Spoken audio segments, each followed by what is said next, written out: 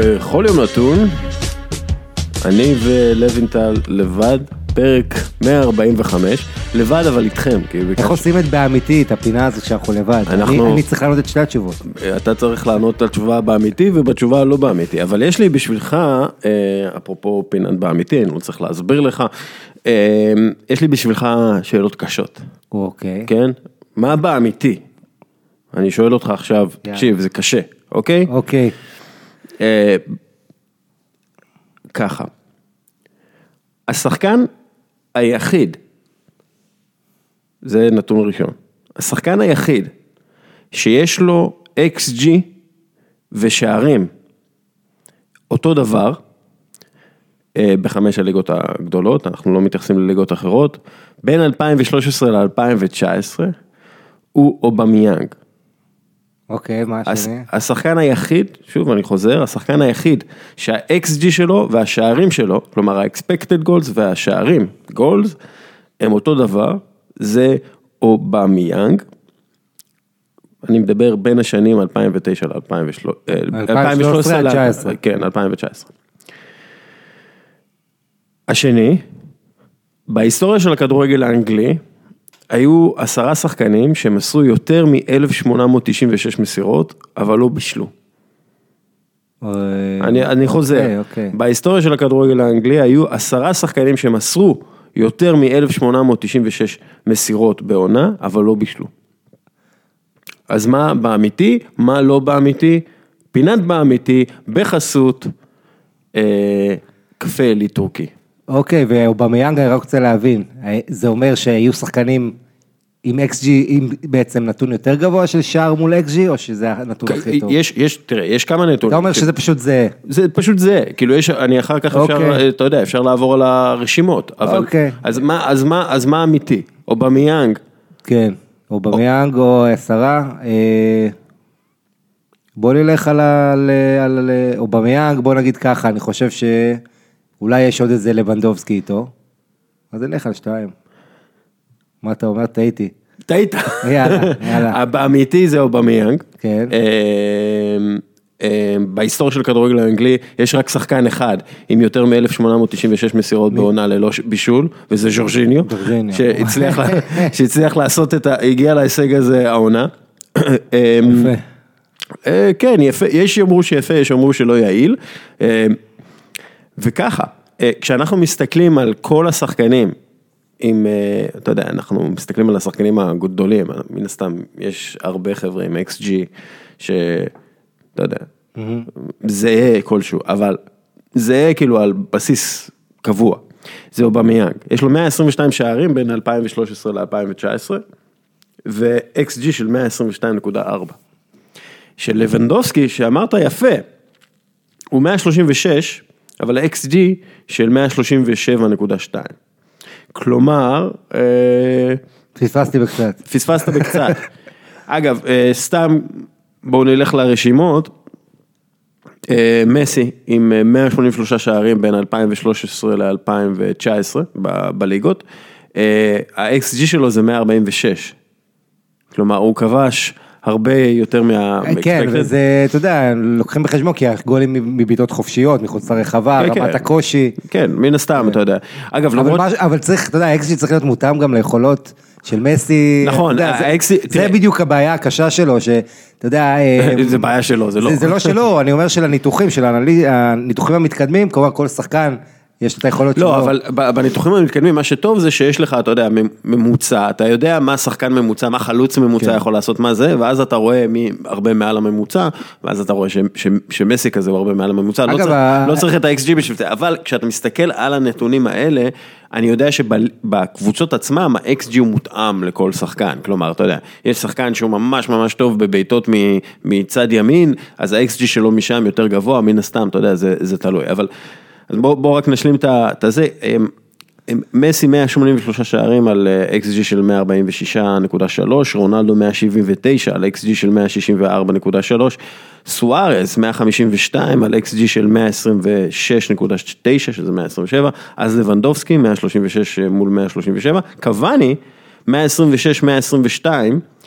כשאתה חושב על זה, אתה יודע, כאילו כל הזמן מדברים על זה שקוואני הוא מחמיצן גדול וכו', אבל לא, הוא כבש יותר מה-XG, או במיינג, פונקט, אתה יודע, 122, 122.4, קיין, 122 על 95, כלומר, הוא הרבה מעל ה-XG, לא כמו מסי, אבל עדיין, הגוארו 118-100, היגואין, שנדבר עליו בהמשך, 117-96.8, לקזט 112 מול 89, שזה ממש ממש מרשים. אגב, לקזט, אתה יודע, יש לו את הנתון שארסנל, כשהוא פותח בהרכב לעומת שהוא עולה מהספסל, ההצלחה של ארסנל הרבה יותר גדולה איתו בהרכב. כן, אתה יודע, כשאתה מסתכל על זה גם במאי וגם לקזט, ברשימה הזאת, זה אומר שלארסנל אין שום בעיה עם חלוצים, מה שנקרא. איקרדי 109-89. אתה יודע, ז'ורג'יניו שוב, אבל בוא... רגע, וסלח, היא שאלה אחרונה, אם יש לך, כי זה מולי סלח, העונה שעברה, אני זוכר שהוא היה מצטיין בעצם שערים מול ה-XG, העונה זה ירד, כמה הוא עומד עכשיו? יש לך את זה או ש... אנחנו יכולים... אם לא, אז נבדוק את זה. כן, אבל סלח הוא בדרך כלל, כשהוא... תראה, ברומא למשל, ה-XG שלו היה נמוך יותר מהזה, אבל ה-XG שלו היה גבוה, כלומר, הוא הגיע להרבה מצבים, והוא הצליח באופן יחסי לכבוש את רובם, למרות שהוא לא, מן הסתם, הוא לא היה ברמת ה-XG שהיום. העונה שעברה, היה מטורף, כמות השערים הקשים שלו. העונה, כשמסתכלים על זה, אז הוא כמעט, אתה יודע, הוא אותו, אתה יודע, בסך הכל אותו דבר, כלומר ה-XG והזה שלו זה בערך אותו דבר, 12.78 מול זה, אז אתה יודע, כמה יש לו? 13, כן, 12.78 מול 13. אגב, כשמדברים על XG, היה נתון מעניין. שנה שעברה הוא היה אמור לכבוש 25, והוא כבש 32, שזה יהיה זה, ורומא הוא הצליח טיפה מעל הזה כמו שנאמר, אבל שוב, ממש מעט. כן, ורומא, אני זוכר, הוא היה, אתה יודע, הרבה מחמיץ, אבל הוא היה בעיקר, זה שתומך בג'קו, שעושה ג'קו כזה ענק בזמנו, וג'קו עדיין ענק גם בלי סלח, אבל סלח באמת באותה עונה עשה אותו ג'קו ענק, מלך שערים ומספרים אדירים. XG אגב, אתה יודע שליברפול שעירכה את סיטי, היה 0-0, אנחנו מדברים על המשחק ההוא, שמאחרי זה חטיב פנדל, זה היסטוריה רחוקה, אבל יכול להיות, אותו משחק ליברפול היה XG יותר גבוה נגד סיטי, מאשר אתמול הקבוצה שהפסידה 9-0 לסיטי, שזו ברטון אלביון. לא, ליברפול היה נמוך יותר. ליברפול היה נמוך יותר, זאת אומרת, כן, ומי שראה את המשחק אתמול גם ב-0-0, ברטון הייתה יכולה לעלות ליתרון, היו לה כמה מצבים, אבל זה גם תולדה של המשחק הפתוח, וזה שזה גרביץ' 2-9. תראה, כל מה שברטון צריכה לעשות במשחק הבא, זה לנצח 10-1. כן, כן, שערי חוץ. כן, הם יהיו במצב טוב. אבל אתה יודע, גם אם ינצחו 1-0, קבוצה ליגה שלישית, מקום תשיעי, זה יהיה כל כך קלט בשבילם, אתה יודע, שהם יגידו אולי היה שווה להפסיד 9 בשביל האפשרות ל-1-0. לשחק נגד הילדים של מנצ'סטר סיטי. גוארו לא שיחק, הוא בטח יחזור לעניינים. הוא היה עצבני, איך לא כבשתי. אפרופו, ב-XG, ואנחנו סתם כדי לסיים את זה, היום בתוך ה-XG יש כאילו סטטיסטיקות של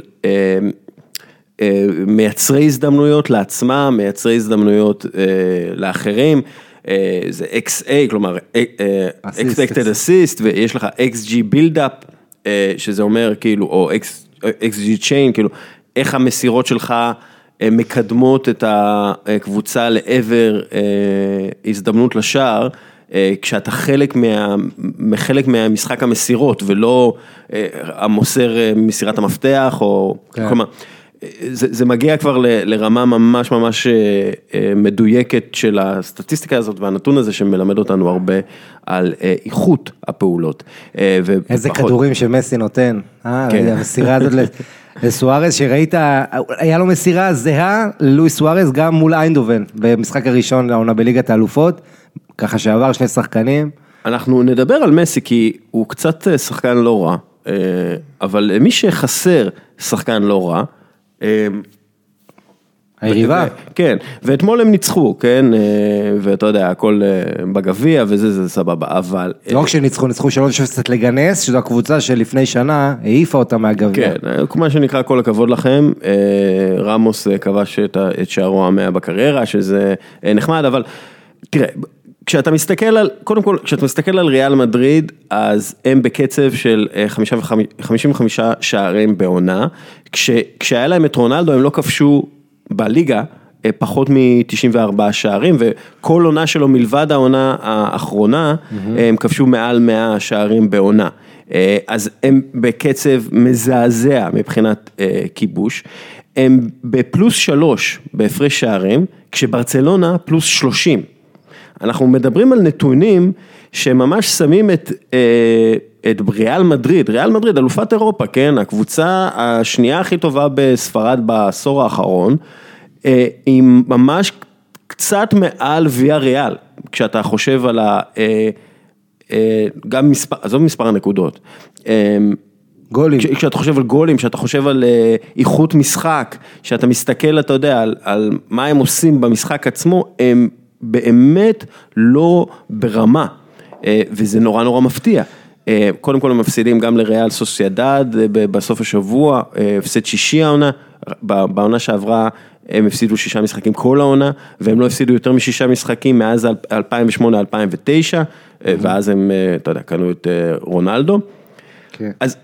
אז מה, אוקיי, בואו נפרק את זה, מה הבעיה של ריאל מדריד, ואז נעבור למהפכה של מה שהם אמורים לעשות. כן, קודם כל הנתון, אתה אמרת כמה נתונים מעניינים, ואפשר להוסיף עוד כמה, למשל 26 שערי זכות לריאל מדריד, זה מסי וסוארז לבד יש יותר, כן, 28, ואם אתה לוקח רק את מסי, שערים ובישולים. אבל למה אתה משווה את מסי לא, ריאל בלי רונלדו, אז זה המצב, ועם כל זאת, מה שמעניין, עונה שעברה, בשלב הזה של העונה, ריאל הייתה פיגור 13, ברסה העונה היא רק 10, אבל היא בחוץ לליגת אלופות, כי גם ברסה העונה איבדה נקודות. אגב, באותו תקופה העונה, לרונלדו היו 4 שערים, היו לו בשנה שעברה, והוא בעצם התחיל, רק בסוף ינואר את ההתפוצצות שלו, שהוביל אותו, טיפס במלכות השערים, אבל העניין הוא כזה, ריאל מדריד מסורתית, חוץ מ-2017, שזה הדאבל, שזידן הביא לה אליפות וליגת אלופות, ריאל מדריד, מסורתית, אתה יודע, היא לא עושה את שתי המסגרות, גם את הליגה וגם את אירופה ביחד, והמועדון הזה יש שם, אתה יודע, הכי מאותר באירופה, 13 גביעי אירופה, אבל אתה יודע, תלך, אפילו בעונות עם דלבוסקה ועם היינקס, תלך ב-98, הם היו מקום רביעי, אחרי 2 בסקיות, ב-2000 היו, אם אני זוכר, 5, סרגוסה היו אז לפניהם, ואתה יודע, מסורתי, עכשיו תלך גם שנים אחרות, אתלטיקו מדריד הקדימו אותם כשהם זכו בליגת האלופות, זה היה גם בעונה שעברה וגם ב-2014, בסוף השאלה היא כמה אתה יכול באמת להתעורר, אתה יודע, כל שנה בנוקאוט, כשאין לך את השחקן הכי חשוב, עכשיו אם אתה מדבר על הבעיות. שאגב, השחקן שתמיד היה מתעורר, וסוחב את כל הקבוצה, אבל אתה יודע, אתה מסתכל על הסגנון של ריאל מדריד, והוא לא השתנה, הוא כן, כי הגיע לופטגי, ולופטגי אתה זוכר, ניסה להונאת כדור, כולם דיברו על 80% פוזיישן. נכון, הוא ניסה, הוא לא, כשאתה מסתכל על עכשיו מה שסולארי עושה, והם מנסים לשחק כמו שהם שיחקו עם רונלדו, בלי רונלדו, שזה, אתה יודע, שזה בעיה בסופו של דבר. עכשיו, נגיד שהם שיחקו את המשחק הזה עם לופטגי, היה לזה איזשהו היגיון, נגיד טקטי, שאתה, נגיד אתה משנה את המבנה של השחקנים הקיימים שלך, בשביל שיתאים יותר לסגנון שלא נשען על סופרסטאר היסטורי, גלובלי, כמו רונלדו, שאגב, כשאתה מסתכל גם על המספרים ב-XG, וגם על התנועה ללא כדור, שהוא היה השחקן, אולי השחקן הטוב בהיסטוריה ללא כדור, מבחינת תנועה התקפית, אתה רואה שפשוט, הם לא מבינים כל כך מה הם אמורים לעשות, כשאין להם את השחקן הזה. עכשיו, אני אשאל אותך שאלה, מי שחקן העונה של ריאל מדריד עכשיו? תחשוב על זה. התשובה תהיה בסוף כנראה בנזמה, וזה מאוד מאוד מעליב, כמו שבנזמה גם, זה לא שהוא כוכב ענק העונה, אבל אין לך שום שחקן שאתה יכול להצביע, שהוא באמת לוקח קדימה את הקבוצה, שהוא מצוין, ואתה יודע, יש לזה כמה סיבות, אם זה חבר'ה כמו מודריץ' שחזרו מהמונדיאל, אם זה עניינים אחרים, אבל יש בקבוצה כמה בעיות שצריך לצאת עליהם את הדעת, ואחת מהם זה מרסלו, שאתה יודע, הגיע הזמן, כבר הרבה זמן, אני מרגיש את זה, וגם בברזיל יש כאלה שאומרים את זה, להעביר את מרסלו לקישור, הוא חור הגנתי, הוא חסר אחריות הגנתית, הוא עושה בחודש האחרון, מי שרואה את המשחקים של ריאל. לקישור ההתקפי מצד שמאל. כן, להיות, עכשיו זה חלק, אם אתה רוצה לפתור את הבעיות של מדריד, ואתה גם יודע כמה מרסלו חשוב, וכמה כשהקבוצה הייתה טובה, ובייל קבע שהוא בישלו והכל, אתה צריך למצוא דרכים לעשות את מרסלו יותר התקפי בקבוצה הזאת, לשים אותו קשר. אבל בוא ניקח אותך, אני חושב שזה קודם כל לא בעיה, קודם כל זה מן הסתם לא רק מרסלו, אבל תסתכל את העמוד השדרה של הקבוצה. אבל רק להגיד שמאמן, אתה יודע, צריך מאמן בשביל לחשוב, לעשות את העבודה הזאת, אני לא בטוח שסולרי... כן, אוקיי, תראה, כשאתה מסתכל על עמוד השדרה, סרחיו רמוס, לוקה מודריץ', מרסלו, קרים בנזמה, כולם כבר מעל גיל 30, טוני קרוס וגארף בייל בני 29, אבל אתה יודע, הם עם הרבה מיילג' על הרגליים שלהם, ואז אתה מסתכל ויש מעין וקום כזה, איסקו, יש לו את הבעיות האישיות שלו, אתה יודע, הוא לא מתאים לסולרי, לא מתאים למאמנים אחרים, רפאל ורן, אני לא יודע כמה הוא... אתה יודע, הוא אמור להיות המנהיג וזה, אבל רמוס שם עדיין, אתה מבין? דניאל קרבחל, אתה יודע, אני לא יודע כמה הוא יכול להנהיג. אתה רואה את הסנסיו, יורנט, וניסיוס, למרות שהוא סבבה, כאילו, ואנחנו נדבר עליו, אבל אתה יודע, כל החבר'ה האחרים, הם צעירים מדי, כדי לקחת הנהגה, אתה יודע, באקלים הסוער הזה, שיש בסנטיאגו ברנבאו, במה שנקרא, המפלצת בעלת 80,000 האוהדים, כבר לא דרך אגב. כבר לא, יש 6,000 צופים פחות בממוצע עונה. אבל אתה יודע, בסופו של דבר, כשזינדין זידן עזב, הוא אמר, אתה שואל את עצמך, אם אני האדם הנכון, לקחת את המשימה הזאת. שעל פניו אתה אומר, רגע, מה המשימה? מגיעים שחקנים צעירים, אחלה, ויש לך שלט של אלופת אירופה, מה המשימה כל כך קשה? אבל ככל הנראה, ושוב זה, אתה יודע, אנחנו יכולים לדבר גם על תפקידו של פלורנטינו פרז, ולמה אין מנהל ספורטיבי וכאלה, היו, מלבד העובדה שלא החליפו את רונלדו, לא הביאו שחקנים, אתה יודע, שהם שחקני ביניים כאלה, שיכולים לסייע, להשאיר את הקבוצה הזאת ברמה הכי גבוהה. כלומר, אתה יודע, לא הביאו את הקשר היצירתי שאולי חסר, אתה יודע, לצד איסקו, נגיד. לא הביאו קשר הגנתי נוסף לצד קסמירו, אתה יודע ש... תחשוב, אם ריאל הייתה מודריץ' למשל, שעד עכשיו בעונה מאוד בינונית, בקיץ, אם הוא היה עובר לאינטר, אתה יודע, אפשר לעשות מהעסקה הזו איזה מטעמים, הרבה פעמים צריך להקדים, לזהות מראש את המגמות שבאות, כמובן אף אחד לא ידע שריאל זה מה שיקרה עם חומר השחקנים הזה, אבל כמו שאמרת, יש לא מעט נפילות, התרסקויות, ורן, אמרת גם אחרי המונדיאל, דיברו עליו, עשה כמה טעויות, יש בקבוצה הזאת קודם כל בעיה, תראה כשכולם מדברים על זה על רונלדו, והעניין הוא, לא, אתה יודע, רונלדו הולך בסדר, אבל ריאל מדריד שינתה מדיניות בשנים האחרונות. עכשיו, כשהיא זכתה בליגת אלופות, כולם החמיאו לה, יותר ספרדים, יותר צעירים, מביאים דני סבאיוס וכאלה. תראה, פתאום פה עכשיו אין 5 יוצאת העגלה מהבוץ. אסנסיו, איסקו, אנשים חשבו שזידן שם, אז החבר'ה האלה פורחים, כי הם תותחי על, וכשהוא ילך אפילו הם קבלו יותר דקות, אבל אין מי שיכוון אותם. ומנטלית, אנסנסיו מדאיג, מעלה סימני שאלה, עם ההתבטאויות וגם עם הגישה שלו. גם איסקו, אתה יודע. וגם איסקו גם כמובן, שזה אכזבה עצומה, אבל אני חושב שהוא יישאר במועדון, ויש לו את החודשים הבאים בשביל לתקוע יתד להוכיח שהוא יישאר. אני חושב שאם הוא לא, אתה יודע, בחודשים האלה, 3 חודשים הקרובים, אם איסקו לא מצליחים לקלוט אותו במועדון, ושהוא יהיה דמות משמעותית, הוא יעזוב, או שיש סיכויים גדולים של העזיבה. המון בעיות, החבר'ה, אתה יודע, מרקוס יורנט נכנס, קצת מרשים, ואז זה גם עובר, בסוף אבל צריך לזכור דבר אחד שאני כן נחמד, שוער קלור נאווה, שבלי שום סיבה העיפו אותו מהרכב בשביל זאת אומרת, רונלדו הלך והחלף את השוער, זה משהו שהוא סמלי, אבל הטעות כה גדולה, ותראה איכשהו, דווקא כשקורטואה יוצא, ועכשיו הוא יעדר איזה 7.5, ונאווס נכנס, אחרי תקופת הקפאה, שקבוצה מנצחת 3-0 בגביע, הוא גם נתן הצלות יפות, אבל אתה יודע, קצת אובדן דרך, זו התחושה. וקסמירו אין לו מחליף, תשמע, קרוס, יורנטה וסבאיוס וזה, יש ניסיונות, אבל קרוס הוא בטח לא קשה אחורי. בדיוק, וכשאתה מסתכל, כשיש לך שלד מבוגר מאוד, אתה סובל מפציעות הרבה יותר, והיו יותר מ-31 פציעות ב5 חודשים שמשחקים כדורגל. ובייל אחראי לחצי מהם, סתם. כן. הבייל 15 פציעות כבר הוא במדי ריאל מדריד. כן, תראה, בייל הוא בעיה. מר קריסטל, קוראים לו. כן, תשמע, זה בעיה גדולה. שחקן כזה שאתה בונה עליו בעצם להיות המחליף של רונלדו. אתה יודע, כאילו, בוא נדבר על זה. כאילו, הוא היה אמור להיות המחליף של רונלדו, אני בספק גדול אם אי פעם הוא יהיה מחליף של רונלדו, כי אתה רואה שהוא לא יכול להיכנס לוואקום הזה, ו17 שחקנים נפצעו, כלומר, כמעט כל הסגל נפצע וסבל מפציעות, ושוב, זה תלוי, אתה יודע, הם מבוגרים, יש עליהם עומס גדול, והם צריכים, עזוב לחדש, הם מביאים, מאז 2014 הם מביאים רק שחקנים צעירים, עכשיו הביאו את בריאם דיאס, אגב ויניסיוס עצמו, כשאתה מסתכל עליו, אז אתה רואה שהוא בועט הכי הרבה לשער מבין השחקנים שיש פר דקה, שהוא... יש לו 7 בישולים גם העונה, שזה 530 דקות. הוא מנסה, אתה יודע, הוא מאוד ישיר וכו', ועדיין אתה מרגיש שאתה צריך לתפעל אותו, אסור שהוא זה שינסה להוציא לבדו את הקבוצה מהבוץ, אתה חייב בוס לידו.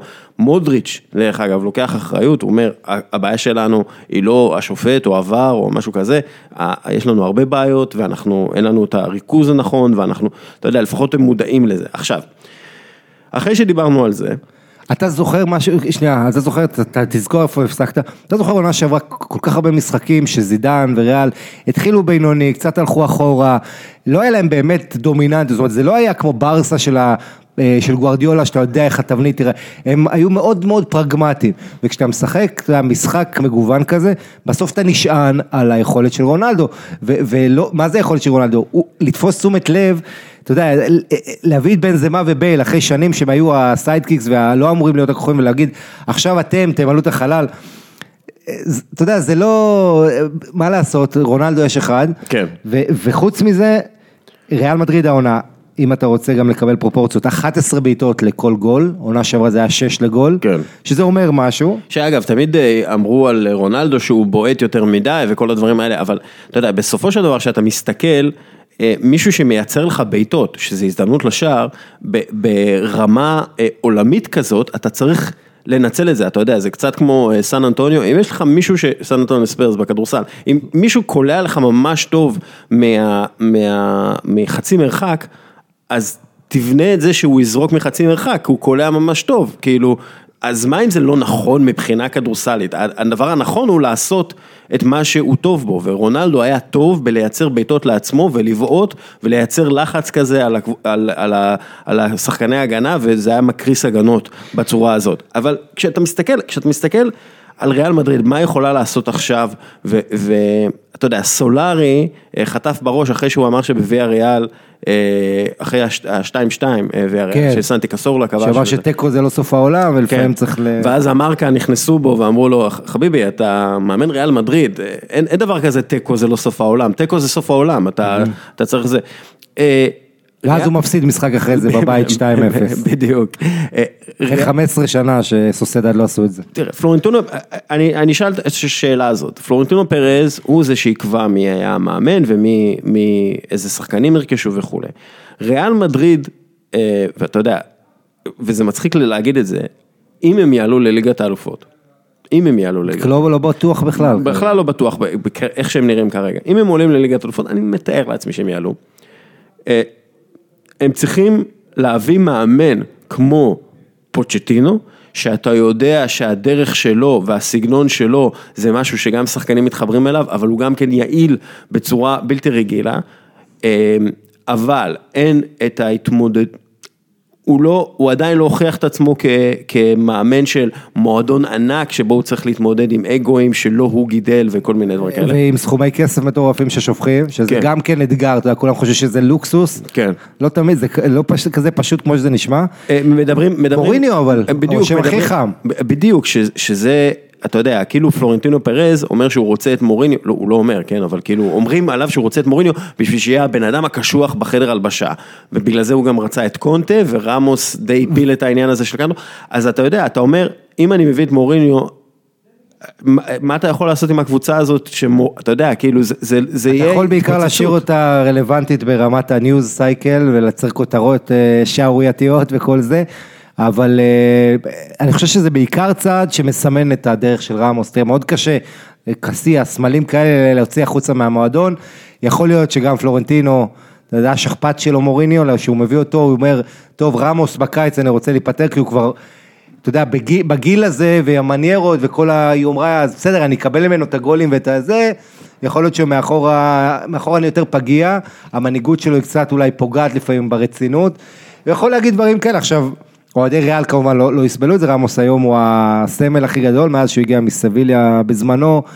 במועדון הזה כל כך הרבה, והמספרים אמרת 100 שערים שהוא הגיע, אגב רק 17 בפנדלים, נכון 55 או בראש, או 44. לפי דעתי הדקה הממוצעת שהוא כובש זה 84, משהו כזה, אתה יודע, כאילו, הוא כובש בדרך כלל שערים מכריעים.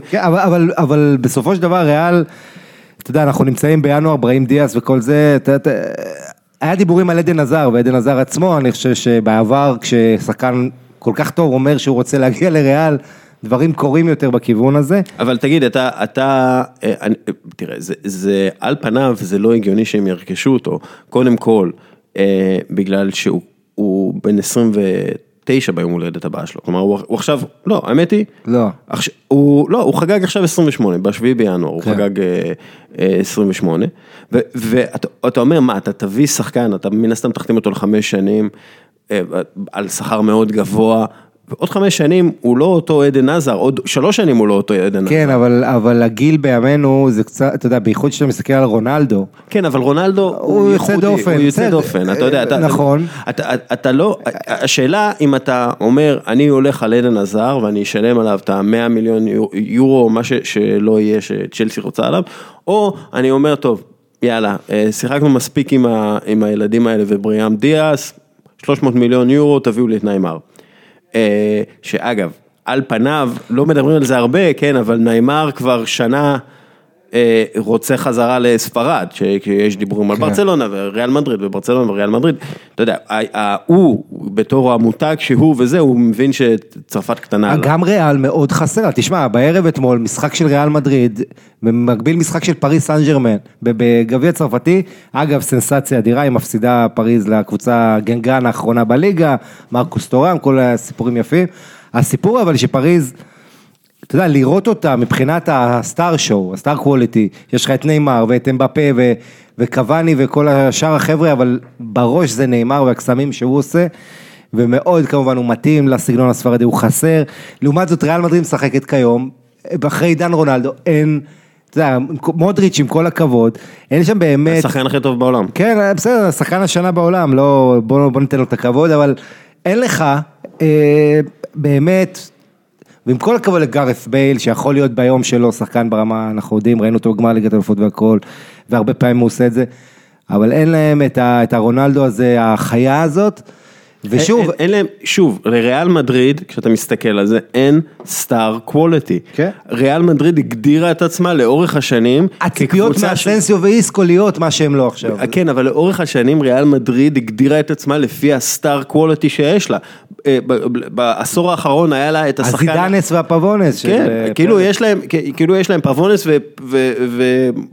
ולוקאס, אתה יודע, כאילו, הם שחקנים מצוינים, הכי טובים בעולם, באמת, אבל אין להם את הסטאר קווליטי, אין להם את הכוכב הגדול, ואני, תראה, פלורנטינו פרז, אין לו מנהל ספורטיבי, כן?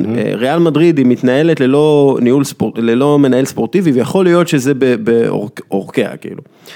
אבל לקחה 3 אליפויות אירופה, נכון, בדיוק, 4 מ-5. בדיוק, אתה לא יכול, אבל אתה יודע, שאתה מסתכל על זה בסופו של דבר, ברצלונה כקבוצה תופסת אותם, עזוב באירופה זה כמעט בלתי אפשרי, אבל תופסת את מספר, אתה יודע, עוד מעט תהיה לה אותו מספר אליפויות כמו ריאל מדריד בספרד, היא הקבוצה הדומיננטית, האהודה ביותר כרגע, היא תופסת, היה פער גדול בין ריאל מדריד לברצלונה לפני עידן לפורטה, מבחינת תארים, מבחינת עניין, מבחינת הרבה דברים. לפורטה בעצם... הביא את רונלדיניו, 2003, את רייקארד, התחיל את המהפכה. הפך את ברצלונה שוב, אתה יודע, 1-2, שיהיה ריאל מדריד ברצלונה, ולא יהיה את כל הוולנסיה והדפורטיבו לקורוניה שהיה בין הקבוצות האלה. עכשיו ברצלונה לפני ריאל מדריד, נכון, ריאל מדריד זכו בשלוש ליגת אלופות, אבל אתה יודע, בליגה הם אנדר אצ'יברים היסטוריים כמעט, בגביע הם אנדר אצ'יברים היסטוריים כמעט, כשאתה מסתכל על הכסף שהם משקיעים ועל האיכות שיש להם, הם אנדר אצ'יברים ביחס לברצלונה, מן הסתם, אתה יודע, זה אנדר אצ'יבר. זה עניין של אתוס של מועדון.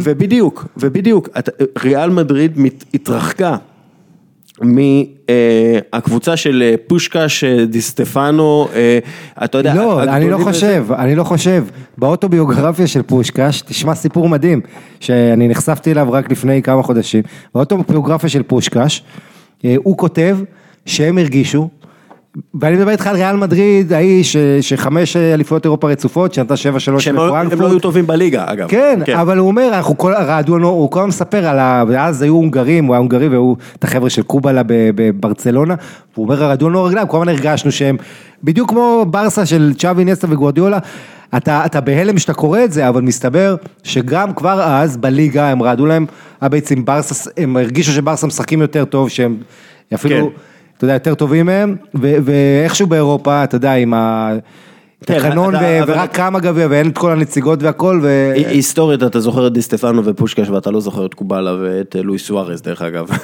אחד מהשחקנים שם. מה אתה זוכר גם, כי עוד פעם, מה, אם לא היית זוכר את מסי בעידן שלנו? זה מן הסתם, אבל מסי, אתה יודע, במובן הזה הוא הפושקש ודיסטפנו. אבל בכל מקרה, ביחד. כן, מבחינת מספרים לפחות. ריאל מדריד, השאלה היא כזו, ובואו נסכם את זה ככה. ריאל מדריד הולכת לבנות אצטדיון חדש שיעלה לה הרבה מאוד כסף. היא צריכה למלא את האצטדיון עכשיו, אגב, גם בשביל כסף וגם בשביל התדמית. אתה יודע, בסופו של דבר אין מה לעשות, אתה לא יכול להשאיר. הייתה כתבה אתמול במרקה על הירידה בכמות הצופים. שזה מדאיג מבחינת ריאל מדריד. כן, זה מדאיג. אגב, בין הנתונים שם שראיתי, נגיד, זה לא נמצא מול העיניים, אבל ראיתי שיש להם העונה 62,000 ממוצע באזור הזה, ואתלטיקו 57,000, שזה לא הרבה פחות, אתה יודע, זה 5,000 הבדל, ובתפוסה אצטדיון 73%, משהו כזה, שזה מקום 12-13 בליגה, שוב, צריך להזכיר, יש בליגה מצטדיונים גם קטנטנים, של איבר ושל ג'ירונה וזה, אבל עדיין, אתה יודע, זה ריאל, והעונה הזו שאחרי רונלדו, הרבה שיאים שליליים, רצף בלי כיבוש, אתה יודע, הפסדים שלו היו הרבה שנים. אז מה, תראה, מה שנראה שפלורנטינו ניסה לעשות, הוא ניסה להפוך, שוב, הוא לא מנהל ספורטיבי, לפי דעתי הוא לא יכול לעשות את זה, הוא ניסה להפוך את ריאל מדריד לקבוצה יותר אורגנית, אתה יודע, שמעלה יותר שחקנים מהנוער, שזה אגב, סבבה, וזה מצוין אם אתה בורוסיה דורטמונד, זה אחלה, כשאתה ריאל מדריד, אתה יודע, בסופו של דבר אתה צריך שיהיה לך את 2 מ10 השחקנים הכי טובים והכי נוצצים שיש בעולם, לפחות. אז אתה רוכש את ניימר, אתה שם את הבוכתה הזאת, מביא את ניימר. כן, כן. ואז ניימר, אגב, יש לו 46 שערים ו24 בישולים, ב-51 משחקים, במאי פריז, אבל עזוב את זה, אם תרצה, אולי נדבר עליו תכף בהמשך. כן, אני חושב שריאל מדריד זה צעד שיהיה מצוין לשני הצדדים צריכים אותו, או שאתה מביא חבילה בערך באותו סכום מטוטנהאם, פוצ'טינו ואריקסן וקיין. אני חושב שאריקסן קיין לא יעזוב לפי דעתי. כבר כמה שנים טובות שאוהדי טוטנהאם רואים את זה יותר טוב מכולם, אבל כל מי שאוהב כדורגל יודע שקריסטיאן אריקסן זה היה בעצם, אפשר להגיד מודריץ' הדור הבא, ולא סתם הוא גם עובר באותה קבוצה, טוטנהאם, והרגשה שהוא יכול גם לברצלונה, גם לריאל להוסיף קישור יצירתי, בעידן שכבר אין כמעט מספרי 10, וזה מספר 10 הדינמי המודרני שהולך לצדדים, נמצא בכל מקום, בא לקבל את הכדור, להתחיל בצד, עושה את כל הפעולות, הרבה יותר מרק להיות תחת החלוץ. אבל הוא עלה משבצת של דיאס. כן. אגב, אם אני ריאל מדריד, אני שוקל את זה. כשאתה מסתכל על הנתוני XG דרך אגב, אתה רואה שהיא סון, יונגמון סון, שעכשיו עוזב לאסיה, ואנחנו נדבר על זה, אבל הוא זה שגורם לכל שאר השחקנים להפקיע יותר, ולהגיע ל-XG יותר גבוה, כלומר ל-expected goals יותר גבוה, הוא זה שמצליח לקדם את ההתקפה של טוטנהאם בצורה הכי טובה. הוא גם דרום קוריאני, דרום קוריאה תביא איתה לריאל מדריד, קודם כל הרבה אוהדים מאסיה, דבר שני, הרבה מאוד הסכמי חסות עם חברות הענק שיש בקוריאה, אז אם אני, פלורנטינו פרז, אני חושב על חבילה של פוצ'טינו, אריקסן וסון, או הנאימר, אתה יודע, אבל בכל מקרה, אתה יודע, בסופו של דבר, זה הפנטזיות שצריך לדבר עליהן, כאילו הגודל הזה של העסקה. כן, אני חושב שבהחלט, הארי קיין, אתה לא מדבר עליו, אתה יודע, הארי קיין לפי דעתי, יישאר בטוטנאם בכל מקרה. לפי דעתי, הארי קיין, הוא ספיירס פור לייף, הוא הסמל של ספיירס, ואני... כן, האופי שלו, יש שם משהו בצניעות, באהבת ספורט, כל מה שהוא רוצה לשדר, אתה לא יודע, בסוף, אתה יודע, הוא יכול לעבור בסכום גדול למועדון גדול ולנפץ, אבל הארי קיין צריך להגיד, השחקן הראשון בהיסטוריה של טוטנהאם, עם 5 שנות רצופות של מעל 20 גולים, כמה יפה שזה קורה לשחקן שאמרו עליו one season wonder. ומקום רביעי בכל הזמנים של טוטנהאם בכיבושים. כן, שזה גם עניין של זמן עד שהוא, אתה יודע, בקצב שלו. עוד משהו, ריאל מדריד, אתה יודע, דיברנו הרבה על העניינים המקצועיים, אני חושב שוויניסיוס, כמו שהזכרת, יש לו 7 שערים, זה שחקן אם ריאל הייתה קצת יותר מאמינה בו בתחילת העונה, ואני מדבר בעיקר על לופטגי, הוא היה מאוד יכול להוציא לו את המשרה, כי אז היה להם את כל ההנעת כדור המטורפת, והיה חסר בדיוק את החדות ואת הפעלתנות ואת הזריזות, הדברים שהוא עשה. וחוץ מזה, תשמע, אי אפשר לא לדבר על עבר, שריאל קופחה בצורה, במשחק ליגה האחרון, פנדל ברור על ויניסיוס, אגב, לא טעות השיפוט היחידה שהייתה עם עבר בספרד, יאללה. אתה יודע, השופט, לא, רק אני אגיד לך שהשופט איטורלדה גונזלס שכותב טור אחרי המשחק, כתב אתה יודע, היו לנו אז, בוא רק ניתן את הרקע, היה מתקפה על עבר בספרד, כמובן עודי ריאל, אז כמובן הוא אמר, בסדר, אז טעות אחת, זה, אתה יודע, מתוך 55 החלטות שעברתי, כן, זה 54 היו טובות, אחת לא, אז כמובן זה לא בדיוק הסטטי, הוא קצת מעגלים את זה לטובתם השופטים, אבל הוא אמר משהו, הוא כתב משהו מעניין, איטורלדה גונזלס בטור שלו באס, שהוא אמר, השופטים הם קבוצה סגורה, שכולם בעצם אוהבים לסנוע, ופסיכולוגית, השופטים תומכים אחד בשני, ואלה שבטלוויזיה, כאילו יושבים על עבר, תמיד יחפשו זווית, למצוא איזה זווית שתגבה את ההחלטה של השופט במגרש, זאת אומרת, נותנים לו גב אוטומטית, וזה כמובן יכול להכשיל אותם, יכול להיות בעייתי קצת, צריך יותר פתוח, זה אלפרדו רלנו כתב משהו יפה, אם לא, עד שלא נקלט על הבלגן הזה של ריאל מדריד, לא באמת נהיית שופט אמיתי. כן, כן, עד שאתה לא עושה החלטה נגד או בעד ריאל מדריד, אתה לא באמת שופט בספרד, כפי שרלנו, אלפרדו רלנו, העורך של האס. העורך של האס, אחד מהבעלי טור הכי משפיעים שיש, קרוב לאוזן של פלורנטינו תמיד. בכל מקרה, ברצלונה, תן לי להקריא לך משהו, 21 משחקים, 22 שערים, 12 בישולים, זה לאו מסי העונה, מסי לליגה בלבד, 16 משחקים, 16 שערים, 10 בישולים, מעורב באותו מספר שערים כמו ריאל מדריד, הוא עם 7 שערים ב4 משחקי הליגה האחרונים שלו, הוא בישל 3, הוא במרחק שער אחד מ400 שערי לליגה, היה הראשון שיעשה את זה. תראה, ושוב, אתה יודע, באמת, הוא גם 4 שנים רצוף, השחקן שקובש את השער הראשון של השנה הקלנדרית, בליגה הספרדית. כן, אתה יודע, בחייאת, באמת, אין עוד הרבה זמן, 4, 5 שנים, אין עוד הרבה זמן, תהנו מהרגעים ההיסטוריים האלה, מהמסירות ההיסטוריות האלה, מהדריבלים ההיסטוריים האלה, תהנו מזה, עזבו את הרונלדו מסי, זה לא מעניין, זה לא מעניין, אנחנו מסתכלים על שחקן היסטורי, תהנו מכל מה שיש לכם. וכשאנחנו מדברים על זה, אני רוצה לדבר איתך על ברצלונה, כמועדון, אוקיי, מן הסתם אתה בונה סביב מסי את הכל, כי בכל זאת, אבל הם תופסים, הם עכשיו תופסים קצב, הם 5 ניצחונות רצופים כבר, כן? 5 ניצחונות רצופים, 5 נקודות פער בטבלה, מתוך ברצלונה, כאילו, כשאני מדבר עם אנשים מתוך הארגון, אתה יודע, גם עיתונאים וגם אנשים אחרים, הדבר שהם אומרים זה שמה שחשוב להם העונה זה ליגת האלופות. כן. כלומר, הליגה היא סוג של משהו שהם צריכים לעשות, שאגב זה לגמרי תפיסה מדרידיסטית, כן? אבל האם הם מספיק חזקים כדי לזכות בליגת האלופות, לוינטל? קודם כל, אכן 5 ניצחונות ליגה רצופים, אז אותו תיקו באתלטיקו. כן, אני חושב תראה, בסוף רק אחד זוכה בליגת האלופות, אז מאוד קל להגיד לא על כל קבוצה, ואתה יודע, אם אתה שואל אותי כרגע איך נראית ליגת האלופות, אני חושב שברצלונה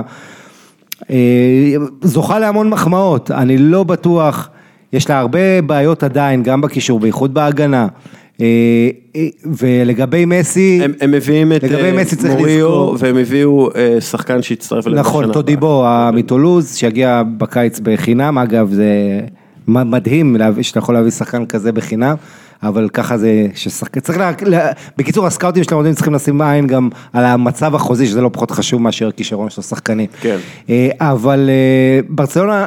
אגב, היתרון של טורם, שהוא יכול להגיע לשחקן כזה ולהגיד לו, חביבי, אני טורם, בוא אליי, והוא יגיד, וואי, וכנראה רביו גם כן מצטרף. כנראה כן, נכון, והשאלה היא,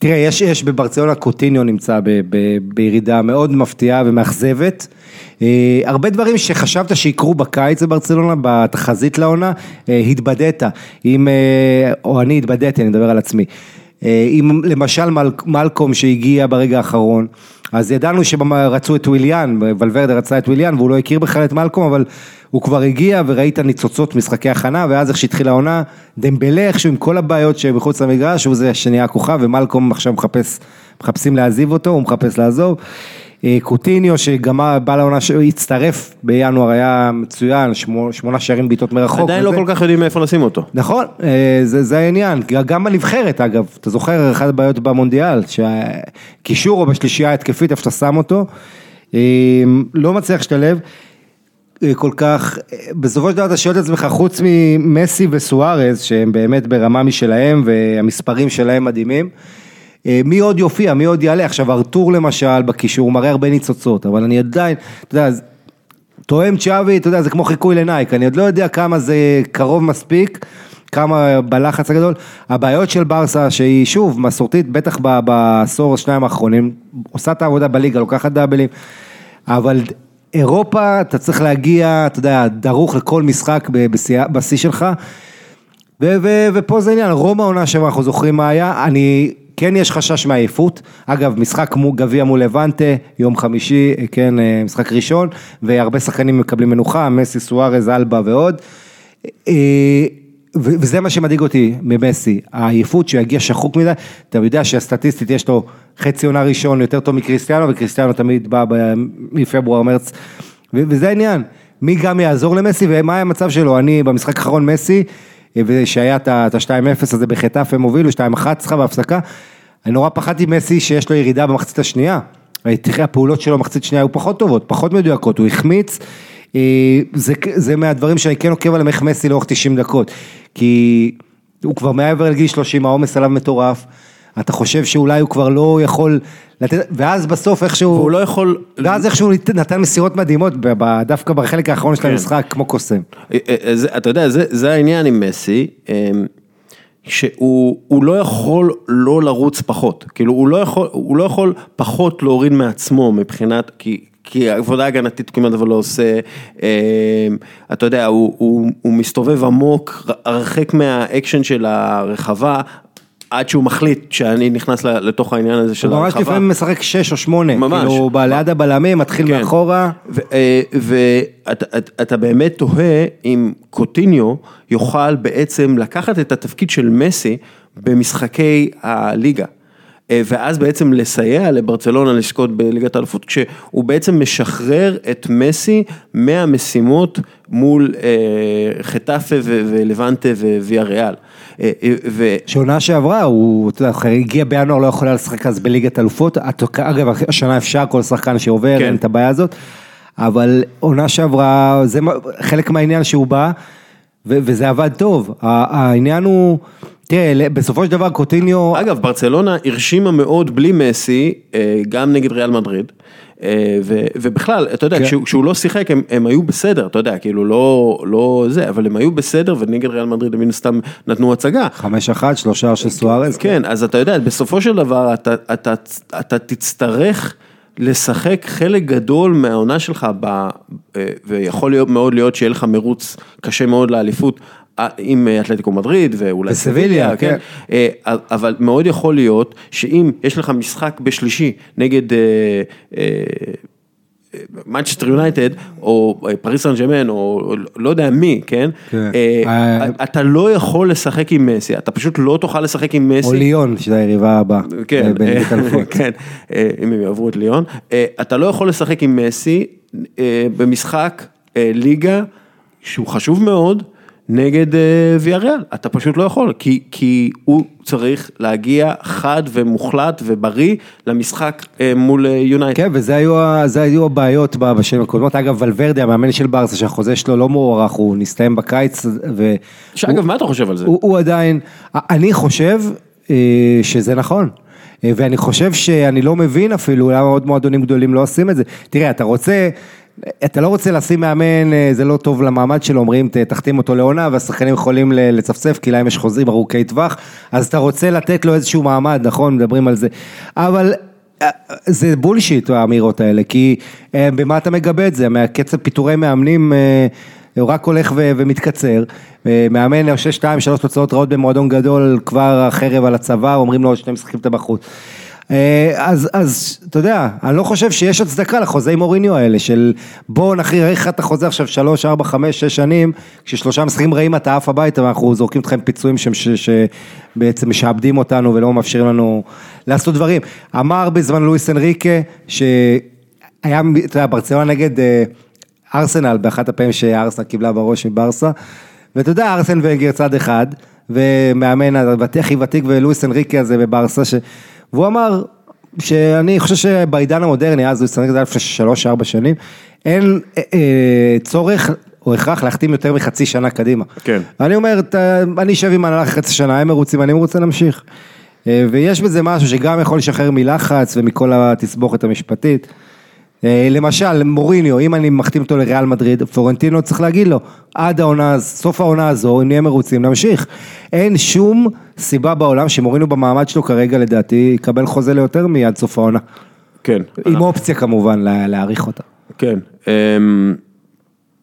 כן, אז מה, אז איך אנחנו מסכמים את הדיון על ברצלונה? אנחנו קודם כל אומרים שלואיס סוארז הרבה יותר טוב ממה שהוא היה לפני שנה, אחרי השער וולה שלו, האדיר הזה, אולי בועט הוולך מהטובים, בהיסטוריה, כן, אחד מהטובים בהיסטוריה. כן, מי זוכר מליברפול וזה, אבל לפני שנה פאוליניו הוא היה זה שהושיע את ברסה הרבה משחקים, קצת שוכחים שסוארז לא פגע, ודיברו שאולי צריך כבר למכור אותו וכל זה.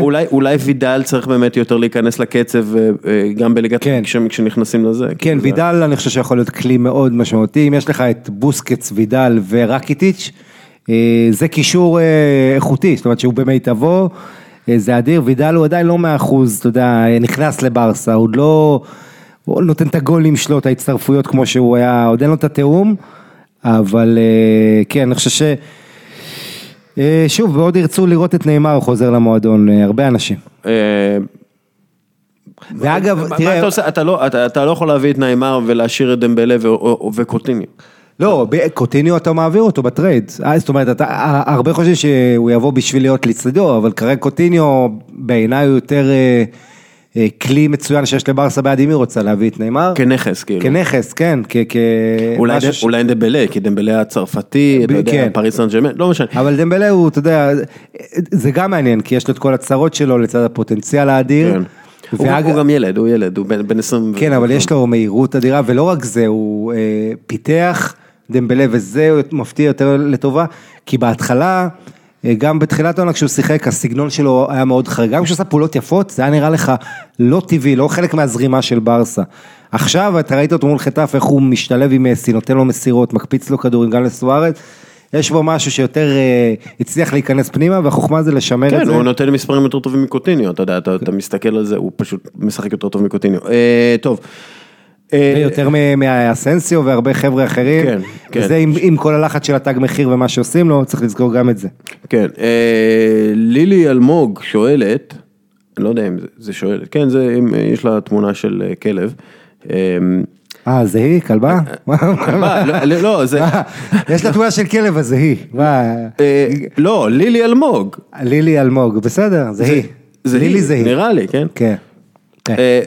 אשמח אם תדברו בפוד על דייגו סימאונה, והאם לדעתכם הוא פחות טוב מפפ קלופ סארי, בהתחשב במשאבים שיש לו ובתחרות שיש לו בספרד מול ריאל וברסה, והאם אתם חושבים שהוא צריך לעזוב את אתלטיקו לאתגר הבא ולאן? אז קודם כל, אין מה להשוות בין פפ וקלופ וסארי, בוא, כאילו סארי באמת גאון כדורגל ונפלא וזה, אבל הוא לא ברמה מבחינת תארים ואיסוף נקודות של קלופ ופפ, אז בוא נשים אותו בצד, ובוא נדבר על דייגו סימאונה,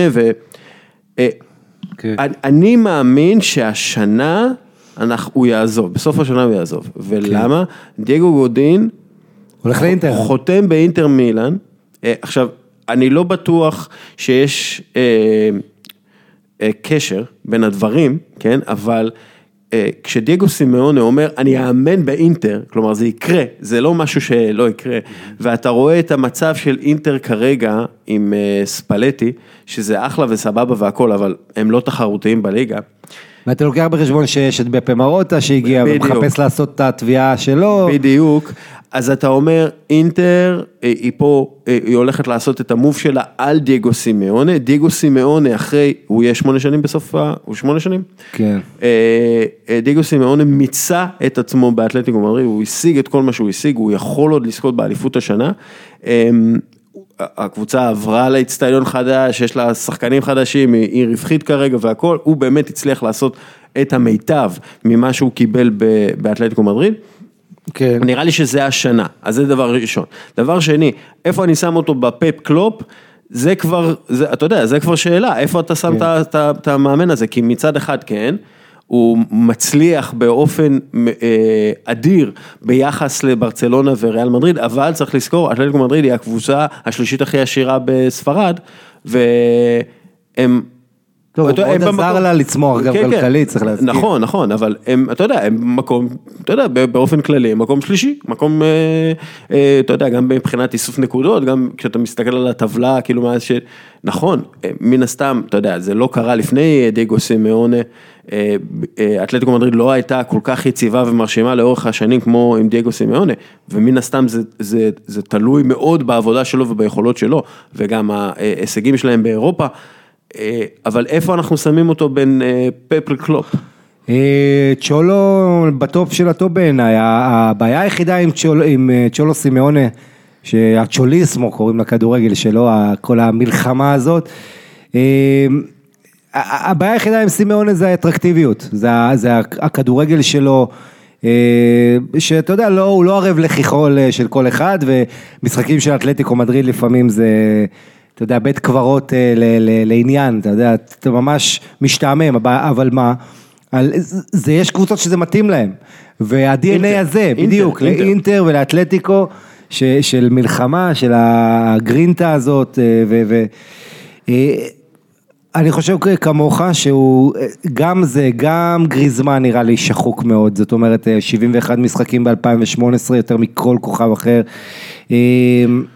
דייגו קוסטה עם הבעיות שלו, אתלטיקו יש בעיות, תראה, פתאום גבי הולך וקוקי מתבגר, וזה לא כזה פשוט להחליף אותה, יש ירידה, הרבה אנשים סיפרו לנו שאתלטיקו תיקח חליפות פתאום, זאת אומרת, פתאום יש עליהם לחץ, אפילו שתקציבית וכל זה הם לא שם, גם ליגת אלופות, שיש להם את יובה בשמינית, אבל הם מארחים את הגמר, ופתאום יש ציפיות על המועדון הזה קצת יותר, אתה יודע, וזה מוסיף לחץ, אני חושב כן, זה שילוב סימאונה לאינטר הכרחי, אתה יודע, בעיני רבים גם בשביל להדליק את הכדורגל האיטלקי, ולעורר אותו באמת שיהיה ליובה תחרות.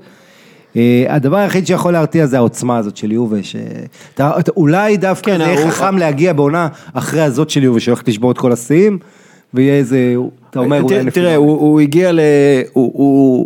הגיע מול ריאל מדריד וברצלונה, נתן להם בוקס ולקח אליפות עם אתלטיקו מדריד, משהו שלא חשבו אולי הסנסציה הגדולה של המילניום הזה, זה 2013-2014, ואני אומר את זה כשיש לך את לסטר של 5001, אבל לקחת אליפות מברסה וריאל באותו זמן, שאנשים לא ישכחו, ב-2013-2014 זה היה מטורף, ברמת לסטר, תשמע. כן, זה היה ברמת לסטר, אבל שוב, אתה יודע, אתלטיקו מדריד היא באמת הקבוצה השלישית. בסופו של דבר, בוא נגיד, אם אתה פותח עכשיו קבוצה, מי אתה לוקח? אתה יכול לקחת כל מאמן שאתה רוצה, מי אתה לוקח? כל מאמן? כל מאמן. קלופ. אוקיי. כן, תשמע, יורגן קלופ זה מאמן שגם מביא התלהבות ורוח ודרך, ואתה רואה איך זה מדבק. וגם דומה לך. האמת היא, אני זה גם כן מבחינתי, זה בין קלופ לפפ, תלוי, בוא נגיד, תלוי במזג האוויר, ממש ברמה הזאת, כאילו של אם למשל אני במדינה דרומית, ואתה יודע שאוהבים את הכדורגל הפפי יותר, אז אני לוקח את פפ, אבל אם אני פותח קבוצה במדינה טיפה יותר צפונית, שאתה יודע, אתה צריך לחמם את האצטדיון, מה שנקרא, עם אווירה וכדורגל, שאגב לא בהכרח מבוסס על קומבינציות מסירה מתוחכמות במיוחד, אז אני לוקח את פפ, כלומר, את קלופ, אם אני באנגליה אני לוקח את קלופ, אם אני בספרד אני לוקח את פפ, אבל כן, זה בינם, לפי דעתי, מוריניו אנחנו לא לוקחים. מוריניו לא, מוריניו כבר אמרנו, העונה זו בטח, אחרי כל הבלגן. אתה יודע משהו, אתה יודע, אתה הזכרת את מוריניו, אז בוא נספר לך שהיה רעיון, איפה זה היה, קרא... רעיון עם דשן, נדמה לי זה היה בלפיגרו. בג'יקיו. אבל הוא דיבר שם על אמבפה, והוא אמר לפני 20 שנה, בסגל של צרפת שהוא היה כקפטן אלוף עולם, שחקן כזה עם הגישה, החוצפה, היעירה, איך שהוא מתנהל, ואנחנו קוראים לזה דור הזד, או אם תרצה בימינו, החבר'ה הצעירים, אז היו בועטים אותו בנבחרת, זה לא היה מתקבל. השינוי, אתה יודע, מלפני 20 שנה להיום, ביחס לשחקנים, באיך שאתה מקבל את המוחצנות שלהם, את הגישה, את הקצת ילדותיות הזאת, וזה לא מובן מאליו שאחד כמו דשן, שהוא לא ילד, עושה את השינוי ואת ההתאמות האלה. אתה יודע, בסוף, surviving of the fittest, ואתה צריך להתאים את עצמך, וזה הגדולה של כל דבר, תיקח את משחקי פורטנייט, שכולם חשבו שזה טרנד של 3 חודשים אף, וטים סוויטני 3 מיליארד רווחים על זה ב-2018, כי המשחק כל הזמן מתפתח, הם מגיבים, יש דמויות חדשות, זה הגדולה, ולכן, אתה יודע, מי שמצליח להישאר, מוריניו איבד את זה, נדמה, הגישות, פתאום הוא נראה מיושן, פתאום היחס השחקנים, לגישה הטקטית, הכל, ונשאר לך קלופ בפפ שהם המובילים היום של הגישה הטקטית בעולם, העניין עם קלופ ששוב הוא צריך להוכיח שזה יכול להביא לו תארים, כי פפ, בוא נגיד אם אתה מחפש מה רע להגיד על קלופ ועל פפ, אז על פפ אומרים שהוא עבד בתנאים עם כסף, זאת אומרת הוא שהיה לו את הכישרונות הכי גדולים בברסה או באיירן ובסיטי שהיה את הכסף הגדול ובסיס לא רע, וקלופ הבעיה זה העניין של אתה יודע, הוא מתאים לא אולי לקבוצת על, ריאל מדריד אולי פחות יתאים, אבל לקבוצה רעבה, שלא לקחה תואר, שרוצה, שמאמינה, הוא מכניס את הווייב הנהדר הזה. כן, יש לו את האנרגיות האלה, אבל, ושוב, אנחנו... ופוצ'טינו זה חושב השלישי. בסופו של דבר, פוצ'טינו זה רעיון טוב. בסופו של דבר, וזה נכון לאימון ובכלל, באופן כללי, כן, לבוסים גם כן. הדור הזה של השחקנים, הוא לא דור שאתה יודע, באיזשהו מקום, הדור של השחקנים הגדולים לשעבר, גם טיירי הנרי וגם זה, הם חבר'ה שסבלו בילדות שלהם, במובן הזה שהמערכות חינוך לא ידעו איך להתנהל עם חריגים, לא הבינו, אתה יודע, דברים על מנטליות ועל רגישות, פשוט המערכות לא הבינו את זה כל כך, אתה יודע, הסיפור הכי בולט זה שג'ון טרי היה מחמם את האסלה לדניס ווייז, כשחקן אקדמיה, כלומר, זה מה שהוא התבקש לעשות מהקפטן של המועדון, כן? אתה עלית זה לא היה אקדמיה, כן? שחקן מחלקת, תחמם לי את האסלה. אתה יודע, זה משהו שלא נתפס שמישהו יעשה את זה לשחקן היום באחד מהאקדמיות. למה? כי הדור הזה, אגב, אנחנו רואים את זה עם לוקה דונצ'יץ' ב-NBA, הדור הזה, זה דור יותר טוב, במובן הזה שהוא מבין הרבה יותר טוב את העולם, אתה יודע, הוא חי הוא מבין את הפייסבוק ואת הטוויטר ואת האינסטגרם ואת כל הדברים האלה, הוא קורא הרבה יותר טוב את האנשים סביבו, אגב, הוא עובד בצורה יותר יעילה, הוא יודע לבלות בצורה יותר יעילה, אתה יודע, אתה מסתכל על כל הדברים האלה, ואתה לא יכול להיות קשוח איתם, במובן הזה של להתבריין עליהם, כי הם מבינים שאתה לא יכול להתבריין עליי, כן? יש חוקים, יש זה. הכוח היום נמצא בצד של השחקנים, ב-NBA זה כבר ברור מזמן, אבל בכדורגל, תשמע, מה שיצא מהשיחה של נגולן שהודלפה, שאתה יודע, אם שחקן ממאיס את עצמו על מועדון, ומועדון רוצה עליו כסף, המועדון אין לו הרבה ברירות, הוא צריך עוד המיטב של השחקן לשבת במקום אחר ולעשות עליו כסף,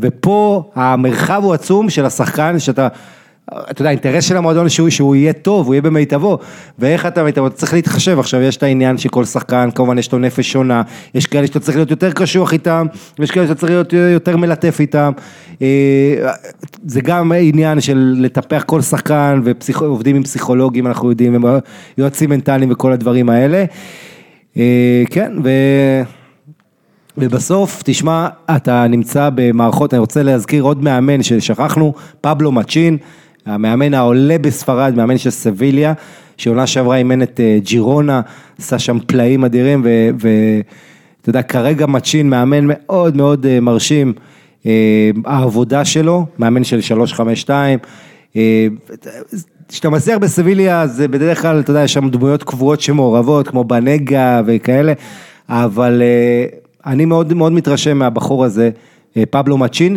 כשאתה מדבר על ריאל מדריד, אני לא אופתע אם אפילו הוא יגיע לשם, עד כדי כך. וואלה. כן, הוא אישיות מאוד מרשימה, הוא עשה עבודה גדולה עם ג'ירונה, ועכשיו הוא עושה את זה. מדברים עליו כדייגו סימאונה פלוס, אגב, מאוד יכול להיות, שאם אתלטיקו מדריד מאבד את דייגו סימאונה, פבלו מצ'ין, הוא מחליף זה. טוב, בואו נעבור למדינה אחרת, אחרי שדיברנו על ספרד, יחסית הרבה.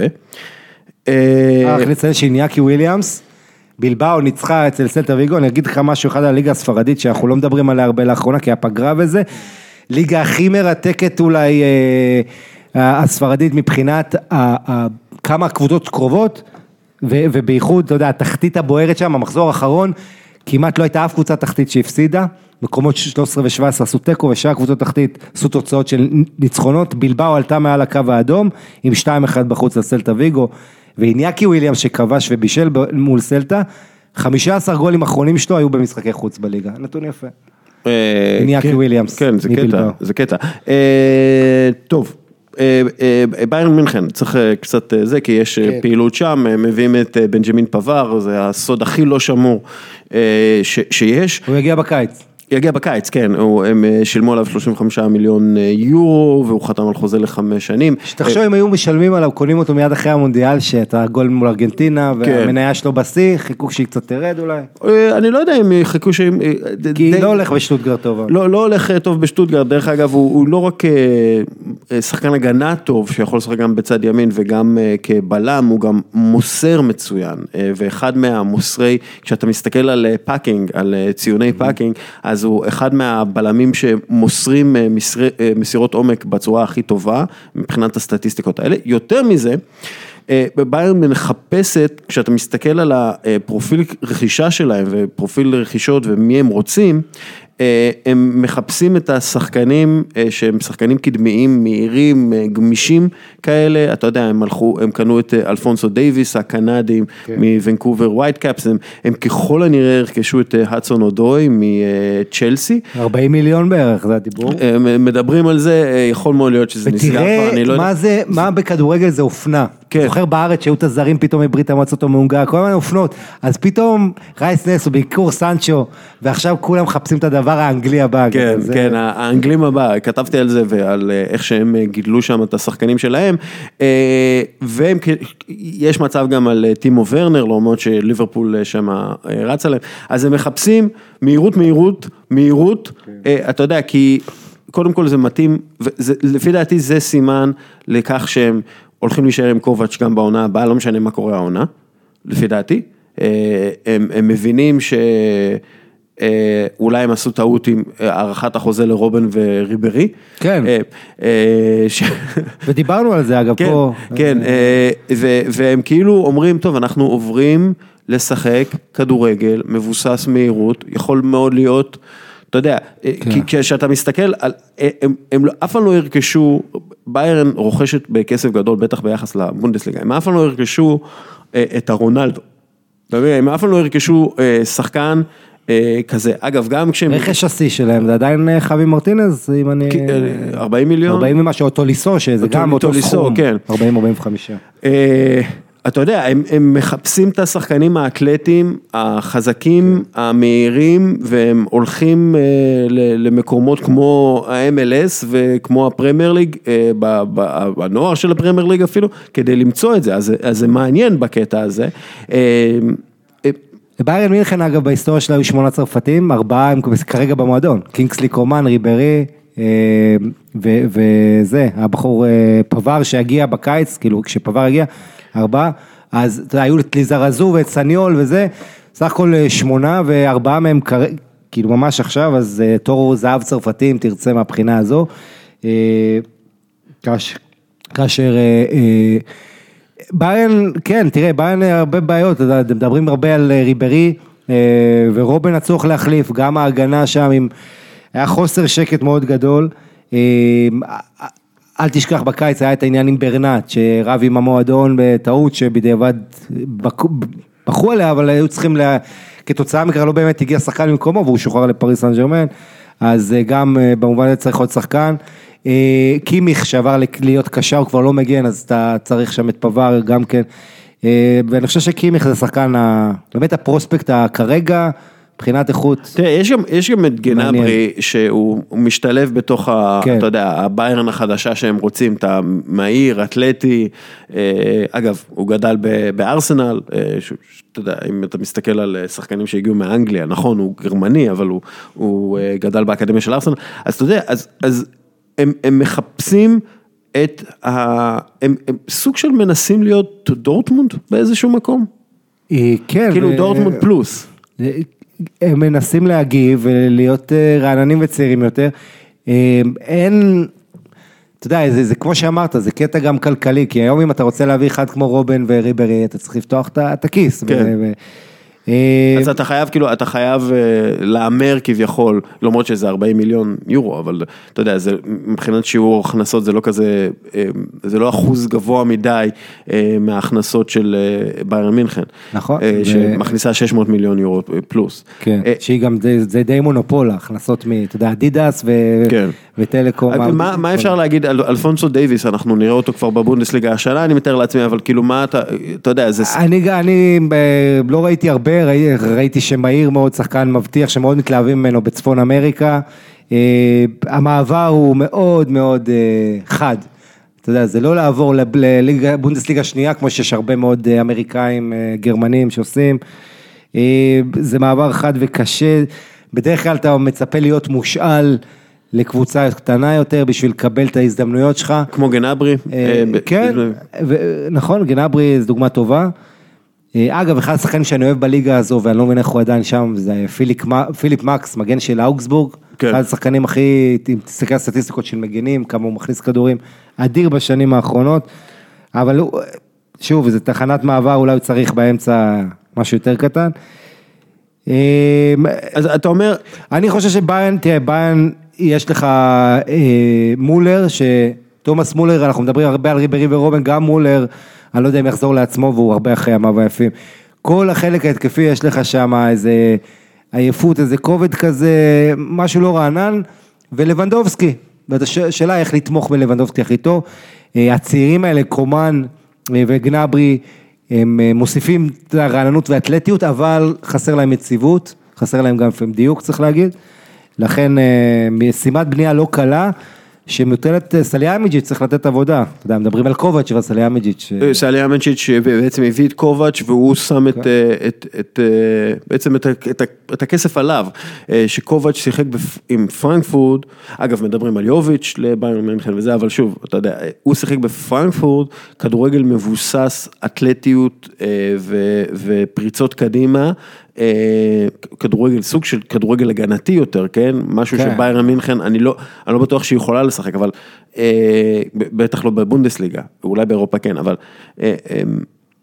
כאילו קובץ' קיבל קבוצה מאוד לא אתלטית, כדי לשחק כדורגל מבוסס אתלטיות, ועכשיו עושים את התיקון. ולכן אני חושב שקובץ' שימשיך בכל מקרה, נראה לי, כאילו, אתה יודע, אם עכשיו הם מפסידים 5 משחקים רצוף, הוא יעוף ויביאו את ונגר או משהו כזה, אבל אתה יודע, כאילו, בסופו של דבר, שאתה מסתכל על מה באיירן מינכן רוצה לעשות, אני לא יודע אם זה כדורגל הרבה יותר אתלטי, הרבה יותר ישיר, אולי בגלל זה הם גם הביאו את פבר, שיניע את הכדור קדימה יותר מהר קצב משחק, זה היום, בעידן קלופ, בעידן הזה שאתה, הכל זה כמו ברק, אתה חוטב, ותוך 3-4 שניות אתה כבר שם גול, והיריבה לא יודעת להגיב, אנחנו, אתה יודע, אתה חייב את המהירות מחשבה, ומהירות של תנועה, בעיקר בלי כדור.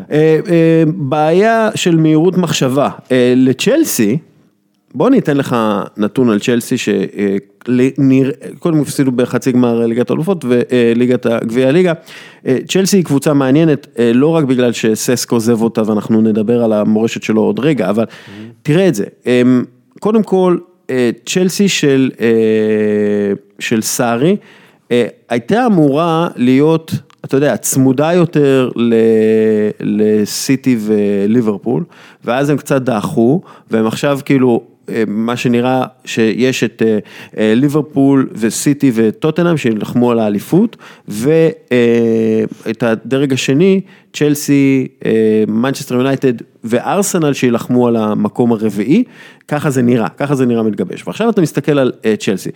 קודם כל, הסתמכות כמעט מוחלטת על עדן עזר, שמשחק עכשיו בסוג של 9 מזויף, והוא בעצם אחראי גם ליצירת המצבים, וגם להפקיע, שזה תמיד בעייתי. זה בגלל המורטה, הבעיה שיש להם בקדימה. אנחנו נדבר, אבל תראה, וויליאן לא כבש או בישל, ב-14 מ-16 המשחקים האחרונים שלו בצ'לסי.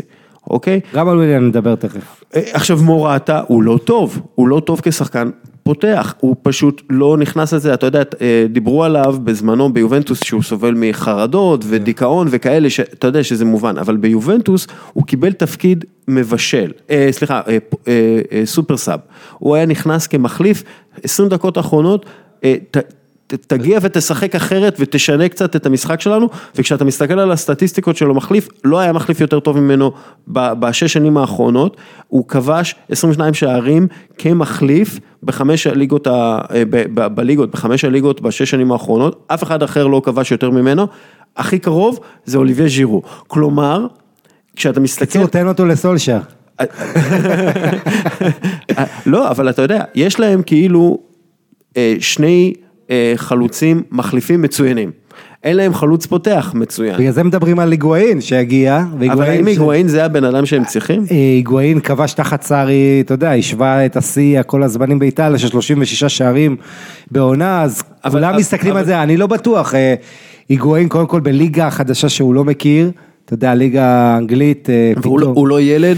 הוא לא ילד, מצד שני, הוא כן מתאים לסגנון של סארי, הוא כן שחקן שאפשר לשחק לו לרגל, יותר אתה יודע, ממורטה, והוא כן, יש לו כדורגל מעבר, אבל שוב, עם כל הפיזיות והמשחק השונה שיש באנגליה, זה אתגר גדול, אבל יכול להיות שהוא צריך משהו רעב, שידליק אותו. היגואין נמצא כרגע בתקופה, ביפר הכי גרועה שלו באיטליה, מאז שהוא עבר לאיטליה, כי אגב הוא בקבוצה הכי גרועה שהוא היה בה. כן, אבל נכון, אבל תשמע, הוא מאז 2013 שם שהגיע לנפולי, ועד הקיץ הזה היה נותן מספרים ונותן, ואתה אומר, גם העונה הזאת הוא התחיל טוב, תוך כדי הדברים התחילו פציעות ועייפות. מה אתה אומר על הקטע הזה? הם כנראה מוכרים את הודסון אודוי, עכשיו אי אפשר לדעת, כן, אבל הם כאילו מתלוננים על באיירן מינכן, שהם פנו אליו בצורה לא חוקית וזה, אבל אם הודסון אודוי לא רוצה להמשיך בקבוצה, והוא רוצה לקחת את הקריירה שלו בידיים שלו, בדומה למה שסנצ'ו עשה, אז זה עכשיו, כי עוד מעט הוא מסיים חוזה, ואז הוא משתחרר בחינם, אז עדיף כאילו למכור אותו עכשיו כביכול. כן, זה היה דילמה.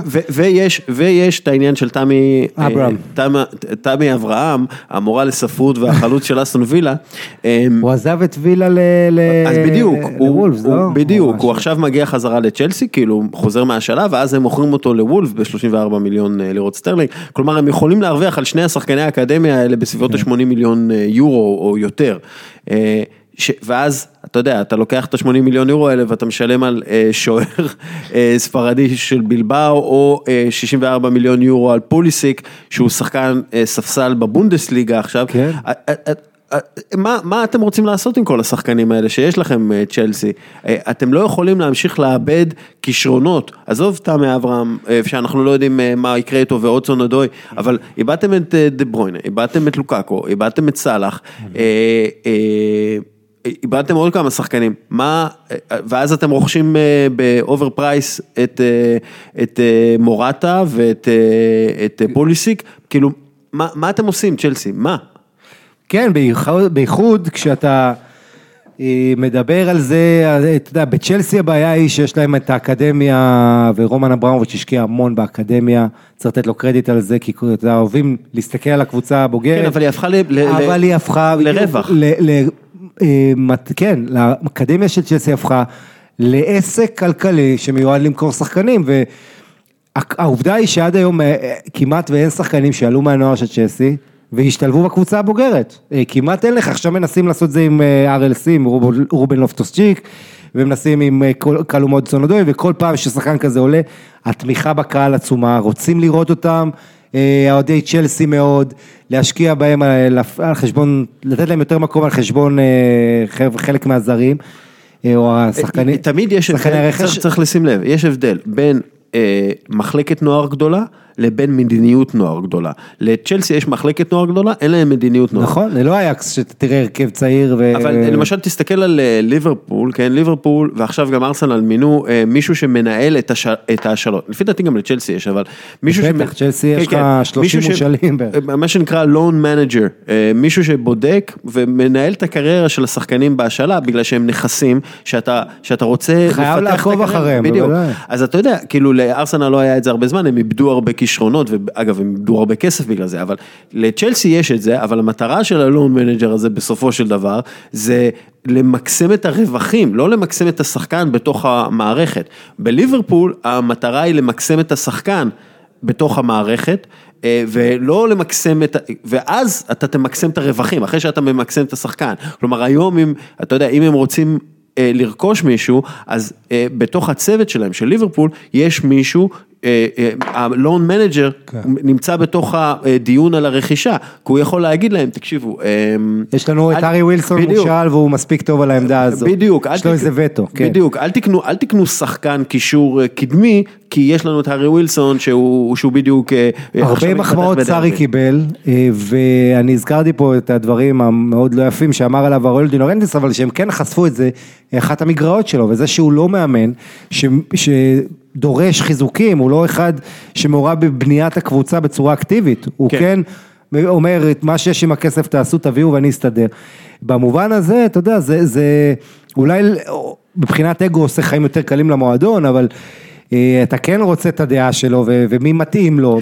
אבל תראה, למשל, לצערי, אחת מהבעיות שלו, זה שהוא כמעט ולא עושה רוטציה, וכמעט, אתה יודע, הוא משחק עם הרכב קבוע, ואגב, בגלל זה מאוד יכול להיות שאנחנו רואים את צ'לסי דועכת. וגם סס קולך. כן, אבל אתה יודע, בסופו של דבר, סארי, אם אתה רוצה, שסארי והסארי בו ישוחק כמו שצריך, אתה צריך לתת לו, תקשיב, סארי, יש לך שנתיים, תעבוד עם לשנתיים האלה, אין לך מטרה בשנתיים האלה, תשחק את הכדורגל שלנו, תכניס את השחקנים הזה, אבל לא נראה שזה ככה, כלומר הם הביאו אותו לטווח הקצר, ובגלל זה הוא עושה, אתה יודע, בגלל זה הוא משחק עם אותו אין טווח ארוך בצ'לסי, בדיוק, אז זאת הבעיה.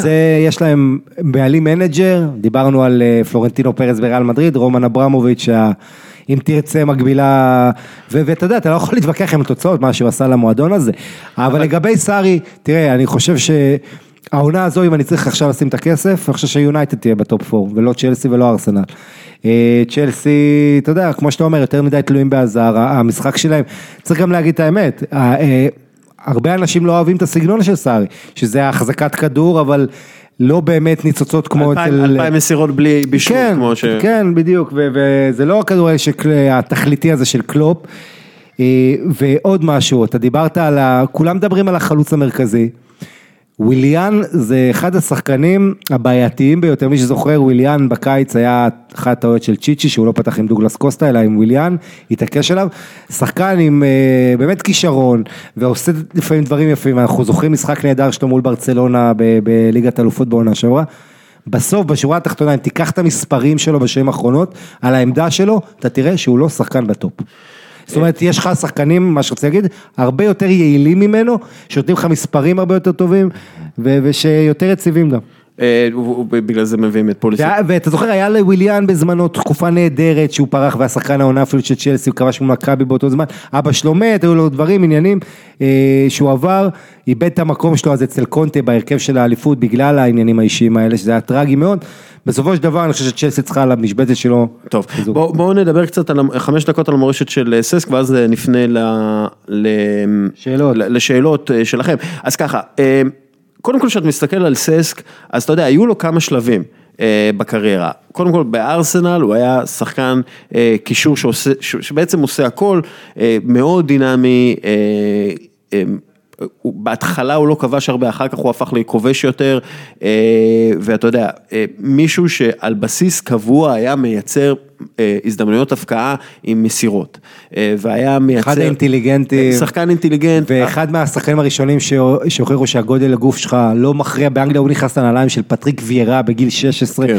וזה בעצם, אז ארסנל, היום זה אולי קשה לאנשים להבין, אבל אז ארסנל הייתה, הסתכלה ראש בראש לכל הגדולות, לא הייתה נחותה מאף אחד, מצליח להביא את הכישרון הזה עם ברצלונה, מוציא את ויירה, ואז באותה עונה שוויירה עובר ליובה, אתה מזכיר לך את המפגש בין ארסנל ליובה, שהוא עושה מהם צחוק. ססק היה באמת אדיר, איך שזה היה נראה שהולך להיות, היה לו חלק צריך להזכיר בנבחרת ספרד, אומנם לא בורג מרכזי, אבל כן פישל אינייסטה את הגול ההוא שהביא מונדיאל, והיה שם... כבש פנדלים חשובים, כבש שערים חשובים, היה שחקן מאוד משמעותי ביורו השני שהם זכו, הגביע השלישי כאילו, אתה יודע, כשאתה מסתכל... בברצלונה פחות הלך לו, אבל כי באמת הוא הגיע באיזו תקופה שאחרי השיא של עידן פפ, ובעצם... אגב, בברצלונה, וזה קטע, אתה יודע, שאתה מסתכל, כאילו הביאו אותו כביכול, הביאו אותו להיות המחליף של צ'אבי, שיכנס בנעליים של צ'אבי, צ'אבי לא היה מוכן עדיין לעזוב, וססק שיחק בעצם כ9 מזויף. נכון. וזה לא הכי התאים לסט קישורים שלו, אבל הוא עשה עבודה לא רעה, גם אתה יודע, שאתה מסתכל על הנתונים והמספרים, אבל זה רק מראה, אתה יודע שבסופו של דבר הוא היה שחקן קבוצתי מאוד, כי הוא הקריב הרבה מהיכולות שלו בשביל הקבוצה, ואז הוא מגיע לצ'לסי, ובצ'לסי הוא הופך לסוג של פירלו, במובן הזה שהוא הרבה יותר עמוק, ועדיין, למרות שהוא היה עמוק, הוא עדיין היה בין מייצרי ההזדמנויות הכי טובים שיש בליגה האנגלית, בליגה הבחירה באנגליה, בפרמייר ליג, פשוט מסירות, מוח כדורגל מבריק, מישהו שיודע למצוא על בסיס קבוע, וכשאתה מסתכל על הסטטיסטיקות של כל השחקנים, הקשרים המרכזיים, עכשיו התווכחו איתי, מסי קשר מרכזי, לא קשר מרכזי, מסי לא קשר מרכזי, כל הקשרים המרכזיים, כן,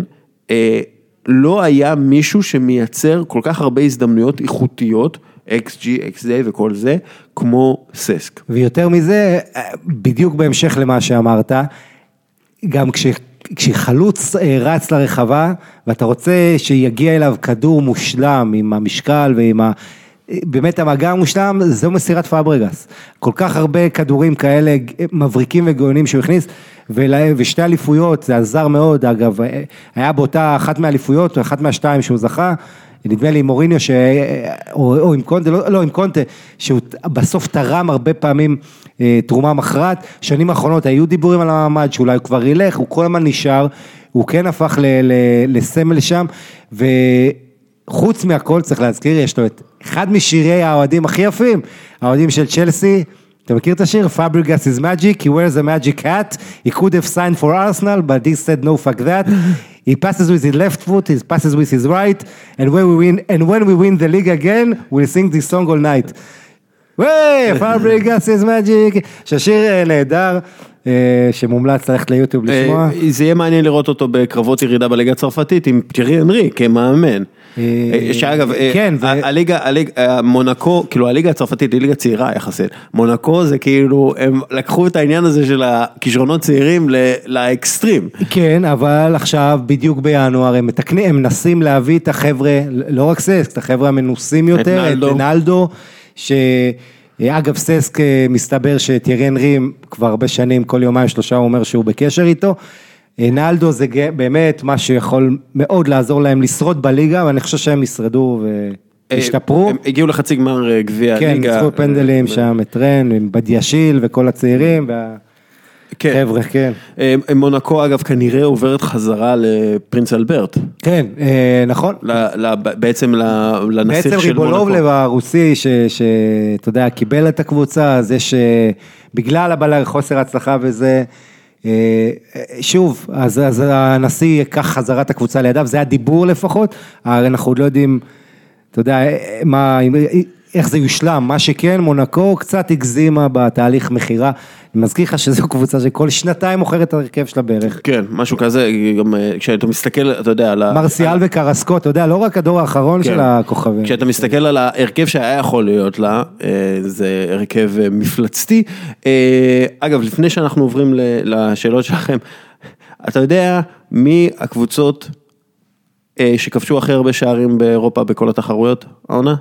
הקבוצות שכבשו אחר בשביל... אני אגיד לך, מנצ'סטר סיטי, 65 שערים אחרי אתמול, ה-9-0, שזה... סיטי, היה להם 16 שערים ב4 ימים. אגב, שזה הניצחון הכי גדול בהיסטוריה של חצאי גמר בגביעים האנגליים, לא שזה אומר יותר מדי, כן? ברצלונה, 50 שערים, מן הסתם זה יהיה יותר עכשיו, פריס סן ז'רמן, 51 שערים, הם מפסידים בפעם הראשונה אחרי 49 משחקים רצופים, ניצחונות רצופים בגביעים שלהם. כן. ליברפול 49 שערים, ומקום רביעי. לא, סליחה. כן. איך רביעי? כן, 1, 2, לא, סליחה, סיטי, כן, רביעי, ארסנל, 46 שערים. אוקיי. כשדיברנו בהתחלה על החלוצים הגדולים שלהם, תראה מה זה. שיש להם אותו במיינג ולקזט, כן, שזה, והקבוצה הזאת רק צריכה, אתה יודע, מדברים על קרסקו שיגיע, מדברים על סוארז, תביאו בלם. דני סוארז מברצלונה.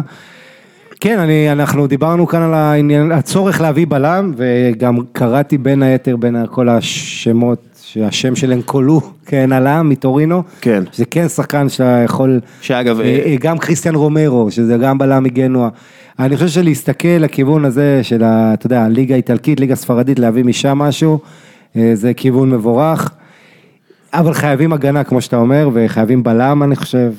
יאללה. מישהו שיוביל, אתה יודע, כי אתה רואה כמה ונדייק משפר את האנשים של אצלו, את גומז, שבכלל לא היה בלם, הוא לקח אותו, זאת אומרת, אם אתה מביא, זה אחד גדול, זה עושה את כל האחרים מסביבו יותר טובים. סבבה. עשיתי, מה אתה אומר על הדבר הזה? 9-0, 7-0. אז לא, למה אני אומר? בוא נגיד, באיזשהו מקום זה לא מכבד אותם. אתה יודע, וכאילו בסופו של דבר הם פירקו קבוצות מליגות נמוכות, אז סבבה, פנטסטיים, זה הכי ניצחון על ליברפול שהיה אדיר, משחק אדיר, לא דיברנו עליו, כן, אבל זה לפני הרבה זמן, אבל ברנרדו סילבה במשחק, קודם כל הוא רץ יותר מ-13 קילומטר, והיה מעורב ב-70 אירועי לחץ, 70 אירועי לחץ, שבדרך כלל שחקן שמעורב בהרבה אירועי לחץ זה 40, אז כלומר ב-30 אירועי לחץ יותר מאשר שחקן שמעורב הרבה, אז זה משחק פנטסטי שלו, ולפי דעתי ילמדו את המשחק הזה שלו, כדי לראות מה זה קשר, היום מה זה קשר התקפי ומה הוא צריך לעשות, אבל תשמע, סיטי, אין מה לעשות, אתה יודע, זה קבוצה כמעט מושלמת, וזה מה שמייצר את התחרות האדירה הזאת בין ליברפול, אבל בוא נעבור לשאלות. לא, אם דיברנו אבל על ליגת אלופות ברצלונה, אז יש את סיטי ויובל כמובן. בוא נעשה את השאלות, כי אנחנו אבל זינצ'נקו נתן אחלה גול. כן, ראית שהוא כרגע גם כן. יש לו הומור טוב לזינצ'נקו. כן, זה ג'אמפ שוט. גם הומור טוב, אתה יודע, אני זוכר גם כן שהוא הפיל את הגביע, הוא גם מזכיר לי כזה... אתה יודע מה הבדיחה שהוא חייב לעשות? הוא מזכיר לי ילד, אתה יודע, סתם, זה מהמשפחה שלי כזה, זה, אתה יודע, חבר'ה רוסים כאלה עם חוש הומור, כן, אבל לא משנה. אבל אתה יודע מה הבדיחה שוכב לעשות? להיות הכפיל של דבריינה. כן, שהוא האח הקטן של דבריינה. הוא חלק חתימות ומשחק אותה. אוקיי, טוב, אז ככה, נענה על כמה שאלות, בוא נגיד, נקדיש לזה 10 דקות ככה, בגלל שבאמת ערכנו יתר על המידה. ולא הספקנו לדבר על דרום אמריקה קצת. כן, טוב, נדחה את זה שבוע הבא. בדיוק, אנחנו לא יכולים, אתה יודע, אתה רוצה לדבר 28 דקות על ריאל מדריד, אתה לא תוכל, אתה יודע, להיכנס לעומק של ריאל מדריד, אתה לא תוכל לעשות דברים אחרים, אין מה לעשות, אולי יום יבוא ויהיה לנו 2 פודקאסטים בשבוע. בכל מקרה, יצחק כהן, האמת היא, דיברנו על זה קצת, אז מילה על זה, אני מת שתדברו על מסי רק כמוסר ביחס לדבריינה, אינייסטה, פירלו ואחרים, אשמח מאוד. הוא הפך למוסר סטייל פירלו, ולמד מאינייסטה, אתה יודע שהוא מוסר טיפה יותר מצוין, דבריינה זה משהו אחר, כן, בוא נגיד שהוא בטופ 3 של כל הזמנים מבחינת כיבוש שערים, ובטופ 3 של כל הזמנים מבחינת מסירות, לא? כן, אני לא חושב שהיה מישהו שמוסר יותר טוב, כי אתה יודע, תיקח בחשבון את זה שאתה מדבר על מוסרים גדולים, הרבה פעמים זה בקישור, זה חבר'ה שאתה יודע, רוב המשחק ייתנו לך פה ושם, יביאו לך את הכדורים הארוכים הנפלאים שלהם, אבל אצל מסי זה גם באזור המסוכן, זאת אומרת, זה בשליש האחרון, הכדורים האלה סוארז, אתה יודע, זה נעשה בשביל לשים שחקן, מסירות מפתח, מסירה שמכינה מצב או מכינה למצב. איך שהוא חותך, אם אני מסתכל על הסטטיסטיקות המתקדמות של הפקינג וכאלה, תשמע, הוא פשוט חותך כל הגנה עם המסירות האלה. אם זה, אתה יודע, במסירה נגד חטאפה המטורפת שהייתה מאוד דומה לזאת שלו בפסו, כל ההגנה חשבה שהוא הולך למסור לאלבה. כי הוא רץ אלבה בצד שמאל, ויש לו את המסירות המטורפות האלה לאלבה, שאלבה איתה מייצר בישולים ושערים, כן? וכולם היו בטוחים, והוא פשוט נתן הטיה, ומסר את המסירה המושלמת הזאת לסוארס, שאגב, תנועה אדירה בלי כדור, כן. אתה יודע, הוא אחד מהגדולים בהיסטוריה, אולי הגדול בהיסטוריה. כמובן שהוא, צריך להגיד, המבשל הכי גדול בהיסטוריה של הכדורגל הספרדי, חוץ מזה שהוא הכובש, אבל לא מדברים על רק, זה הוא ודור מיכה. טוב, עופר גבאי שואל, מי צריך להיות המאמן של מינסוטה, ומה לדעתך צריך לעשות כדי למקסם את הפוטנציאל של טאונס וויגנס? עופר, יפה, אני אענה על זה במהירות. אני חושב שהבעיה של מינסוטה זה הבעלים גרוע, כל הזמן מקבל החלטות גרועות, אם זה קשר לאימון, ג'נרל מנג'ר, שחקנים, אז הבעיה, אם אתה רוצה למקסם את הפוטנציאל של טאונס וויגנס, תעביר אותם ממינסוטה, או תמכור את מינסוטה לבעלים אחר. אני חושב שהבן של פליפ סונדרס, ריין סונדרס, נראה כמו מאמן צעיר שיודע להתחבר לאחרים, הייתי נותן לו את הדבר הזה, זה תשובה שלי כרגע. ניר בארי שואל, הרדן או יאניס, לבנטל. תשמע, ארדן, אני לא יכול לסבול אותו, הוא שחקן ענק והכל, אני מבין את זה, וזה שהוא נותן לך כל המשחקים האלה, הרצף המטורף, מעל 30 ומעל 40 והכל, הסגנון שלו פחות אוהב, אני מת על יאניס, חושב שגם צעירים מאוד מתחברים ליאניס, הוא כוכב, אתה יודע, שאני מדבר עם חבר'ה בני 10-12, מתים עליו, אני מאוד אוהב את יאניס, ארדן אבל זה המאניבול, ואתה יודע, המספרים שלו, כנראה ייקח עוד MVP שאני רצוף. כן, לא, אני חושב שיאניס ייקח, אבל... כן, אתה חושב שיאניס ייקח? תשמע, מה שקודם כל היום מלבוקי מנצחת את יוסטון, אבל אני חושב שפשוט יאניס, המספרים שלו והדברים שהוא עושה מלבוקי... ההתפתחות שלו גם אדירה. כן, אוקיי, שי ציון, בקאם, underrated, overrated, אני חושב שהוא... underrated היסטורי, כי כשאתה מסתכל על הנתונים שלו, אם הוא היה היום, והיינו מסתכלים על הנתונים שלו, של ה-XG וה-XA וזה, היינו רואים משהו שברמה הכי גבוהה, 1-2 מבחינת יצירת מצבים, וגם, אגב, הפקעות XG הרבה מעל הזה, בגלל הביתות החופשיות שלו, אני חושב שהוא underrated, ואני חושב שהוא היה יפה מדי, בשביל להיות, בגלל שהוא יפה מדי, הוא היה underrated. כן, זה עבד לרעתו, אתה אומר, אני חושב שהוא מוערך, אתה יודע, די כמידתו, לא חושב שהוא underrated, overrated, הבחור הזה ששיחק, אתה יודע, בריאל מדריד ומילאן, זה לא שאומרים הוא כלום, הוא לא היה שחקן, אומרים, הבינוני הטוב בעולם, זה מה שאבי מלר בזמנו אמר עליו, השחקן הבינוני הטוב בעולם, אני חושב שזה קצת מעליב, אם אתה משחק בהרכב של אלכס פרגוסון, של מאצ'סטר יונייטד הגדולה, ואתה יודע, הגבעות שלו, מעבר לבעיטות החופשיות, ואנחנו יודעים איזה נשק זה בימים, שזה שליש מהגולים, הבעיטות החופשיות, אדיר, אתה יודע, ויש לך, באמת, ההגבעות שלו, וניסטלרוי, זה היה מלאכת מחשבת. תסתכלו ביוטיוב, אנשים זוהי, יש זיכרון קצר. אתה יודע, הפך את וניסטלרוי לחלוץ על באיזשהו מקום, הפך את אנדי קול ודווייט יורק לחלוצי על, אתה יודע, בישל את השערים הכי חשובים בהיסטוריה של... גולים קצת מחצי מגרש וכאלה, הגול מול יוון בביתה חופשית שהביא אותם למונדיאל. underrated.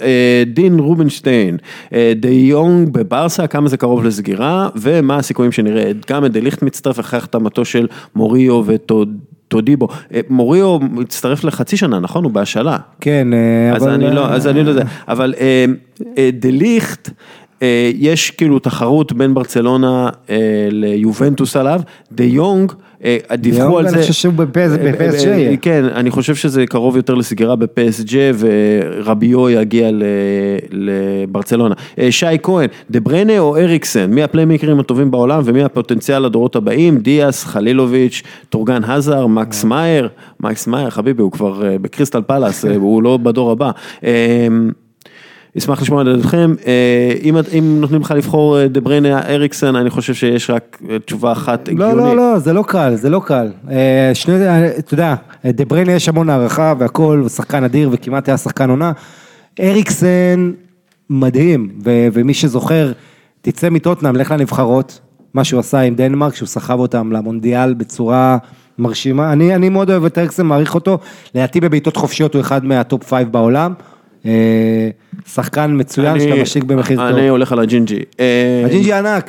הג'ינג'י ענק, ומי בעל הפוטנציאל לדורות הבאים? תראה, אני אגיד לך משהו שי, זה תמיד קשה לענות על פוטנציאל לדורות הבאים בכל מה שקשור לפליימקרים, בגלל שהרבה פעמים השחקנים שהם היום שחקני כנף, מהירים וזריזים, בני 19-20, הרבה פעמים עושים להם את המעבר פנימה, ואז אתה מגלה פליימקר אדיר. למשל, סנצ'ו כזה, יכול פתאום, אתה יודע, יעבירו אותו לאמצע, הוא אדיר על הכנף, אבל פתאום אתה תראה אותו מתפוצץ. זה קרה גם עם מסי.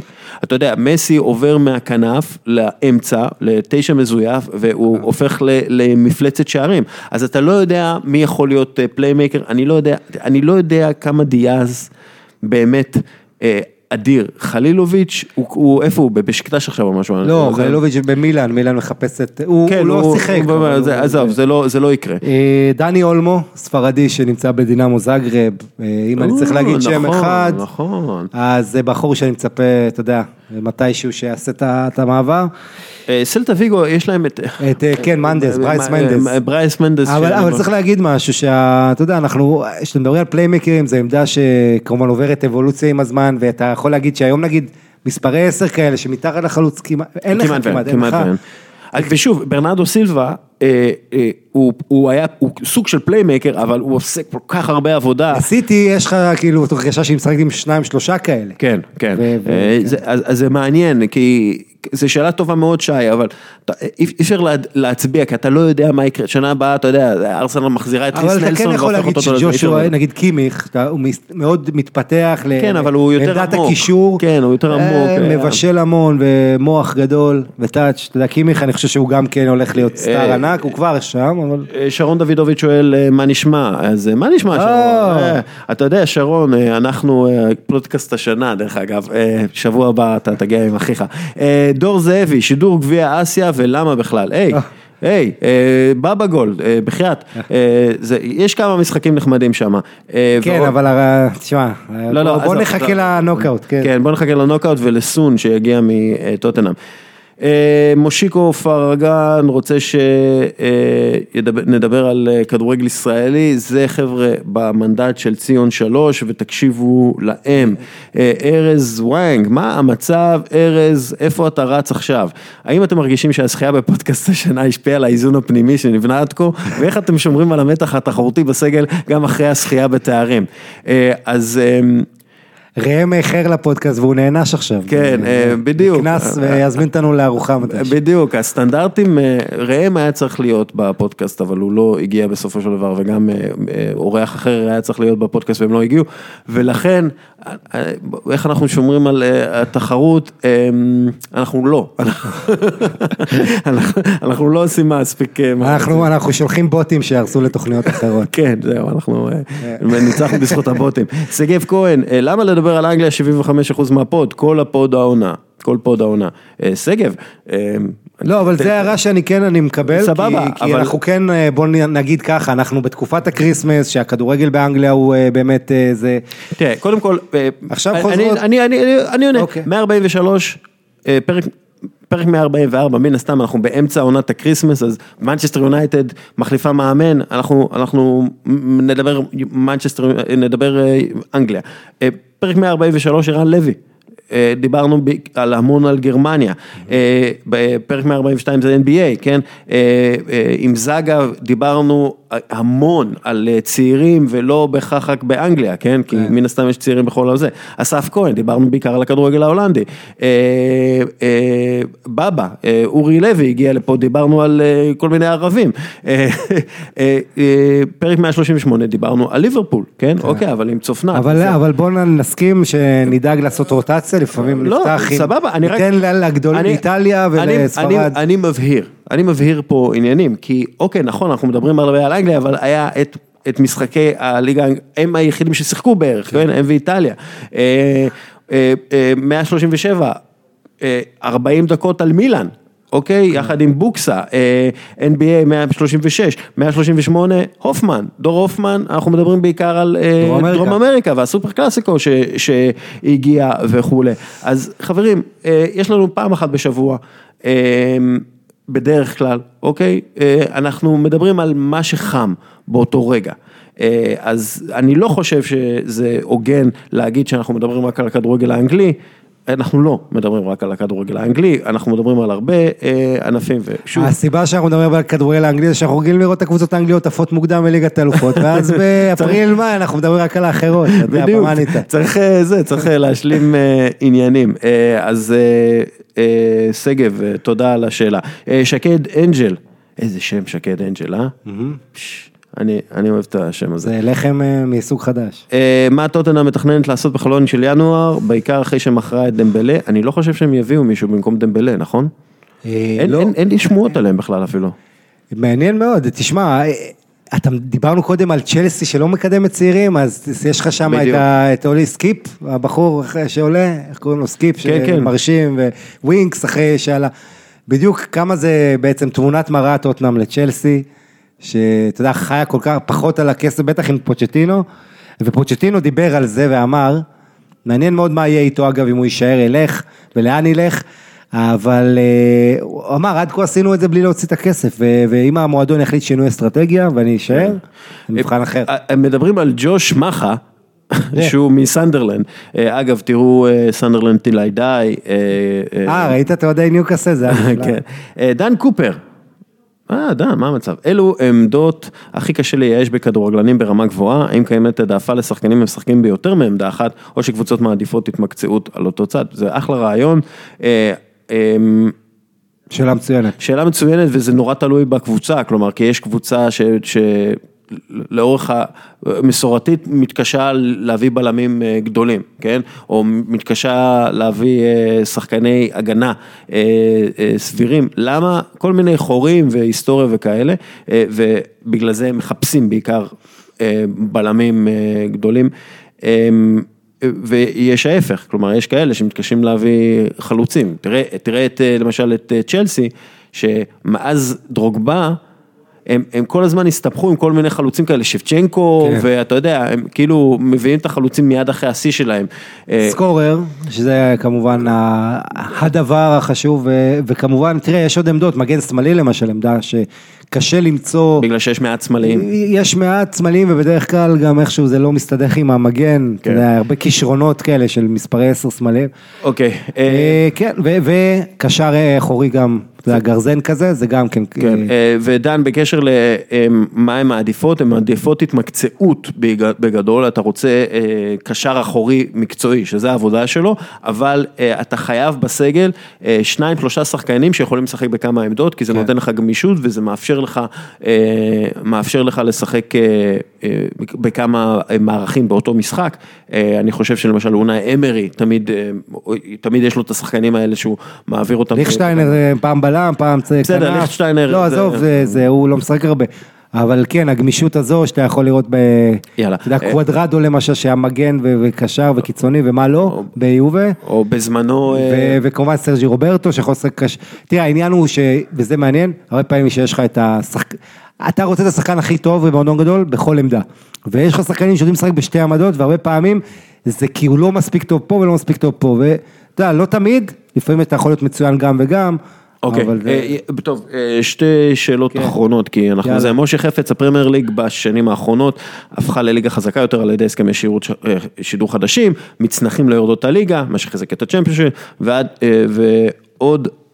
ועוד, כן. האם ידוע לכם על עוד ליגה שמעתיקה, מנסה להעתיק את המודל הזה? אם כן, איזו ליגה? אם לא, למה לא? ואיך ישפיע הברקזיט במידה טוב, השפעת הברזק זה משהו שגם כתבתי עליו, אפשר לראות וזה, ואי אפשר עדיין לדעת. אי אפשר לדעת, בדיוק. אי אפשר עדיין לדעת אם יש את הברקזיט, כן? כאילו, אנחנו לא יודעים. אמור להיות במרץ, אבל לך תדע. זה בלגן, אי אפשר לדעת, אז אנחנו לא יודעים מה יקרה. יכול להיות שם בחירות בכלל לפני. כן, עשיתי כמה כתבות על זה, זה קשור לרישיון עבודה, וזה בלגן גדול, כן? אבל הפרמייר ליג, קודם כל, הרבה ליגות גדולות ניסו להעתיק את הפרמייר ליג, אבל הן לא יכולות לעבור את העניין הזה של הקבוצה הגדולה ששולטת שם בליגה. בליגה האנגלית באופן מסורתי, אין לך קבוצה אחת שהיא שולטת גם פוליטית, גם מקצועית וכאלה, בליגות האחרות כן יש. היה לך את יונייטד בעידן פרגוסון. כן, אבל הם לא שלטו פוליטית אף פעם, כמו יובנטוס שולטת, או אתה יודע, או ריאל מדריד, אתה יודע, בסופו של דבר זה הרבה עבודות מאחורי הקלעים, אז הרבה ליגות העתיקו את העניין של הקולקטיבי, אבל נתנו כל מיני בונוסים לקבוצות גדולות, בשביל לאשר את העניין הקולקטיבי, אז זה שונה. הליגה שהכי עשתה את ההולכה בעקבות הפרמייר ליג, בטח בעשור האחרון, זה הסריה דווקא, שהיום 65% זרים, זאת אומרת, הרבה תופעות מקבילות, גם הירידה של הנבחרת שלה, מזכירה מה שעל האנגלים אז, שבאו בטענות, דברים, אז אני חושב שהליגה האיטלקית היא הכי דומה גם, בניהול, לוקחים הרבה דברים מאנגליה, ויש הרבה טענות כשרואים תופעות כמו גזענות וכאלה, למה לא מטפלים בזה כמו באנגליה, ולמה לא עוד מעתיקים את המודל האנגלי בדברים נוספים. כמובן האצטדיונים, זה גם, זה צריך עוד לעבור את השיפור. בדיוק, תחשוב על זה שגם, חוץ מהבונדסליגה, ששם, לא, האמת היא גם כן הבונדסליגה, רוב האצטדיונים בבעלות, לא בבעלות הקבוצות. כאילו, בספרד יש הרבה אצטדיונים עירוניים, באיטליה מן הסתם יש הרבה אצטדיונים עירוניים, זה העניין הגדול לפי דעתי, שבפרמייר ליג הבעלות של הקבוצות על האצטדיונים, זה הקטע הגדול, שמאפשר להם בעצם גם לפתח בסיס, גם להכניס הרבה מאוד כסף מימי משחק מה שנקרא, וגם לפתח את המועדון עם נכס ששווה המון כסף. אני מסכים, וספרד אגב המודל שלהם, יש לך קבוצות מילואים, והרבה פעמים אתה מגדל, לא רק שחקנים, מאמנים עולים מהקבוצה השנייה, ופורחים ככה. פפ גוארדיולה. כן, אבל כל הקבוצות, בלבאו, ריאל, יש לך C ו-B. ועדיין זה לא אושר סופית, אבל זה מה שצריך לעשות בישראל, וזה מה שמתכננים לעשות בישראל, אני די בטוח שידפקו את זה איכשהו. בכל מקרה. זו דרך להצמיח כישרונות שנהדרת, רק בספרד מצליחים. יאללה, שאלה האחרונה, כמה שחקן כדורסל רץ במשחק, אלמוג שני זרביב כותב, זרביב? זה השם? זה זרביב. זרביב? שני. אלמוג שני זרביב, לא משנה, יש נתונים על זה, ששחקן רץ בסביבות 3 קילומטר במשחק, הרוב בספרינטים, זה שונה מאוד מכדורגל, במובן הזה שבכדורגל אתה רץ הרבה יותר, ואתה גם כן כדורסל, אתה רץ הרבה יותר ורץ יותר ספרינטים מן הסתם, לא יותר ספרינטים, אבל אתה רץ הרבה מאוד ספרינטים, אבל אתה לא נח, ושחקן כדורסל, מתוך 48 דקות, הוא יכול לנוח 12 דקות, אם הוא שחקן בכיר או יותר, אז זה נורא עוזר לשיקום במהלך המשחק. גם הפיזי בכדורסל, בגלל שזה שטח קטן, אתה כל הזמן נקלע למאבקים כן, אתה עובד על שירים אחרים, אתה עובד על שירים אחרים והכל, אז זה משהו שונה לחלוטין. ונסיים עם דרור האס, חברנו מהכדור הכתום, ששואל, האם הפטריוטס בסוף עידן? בוא נגיד שכן, ואז הם יזכו בסופרבול. כן, בדיוק. הם גורמים לך לחשוב שכן. כן, אנחנו... אבל זו בהחלט נראית העונה הכי פחות מרשימה שלהם.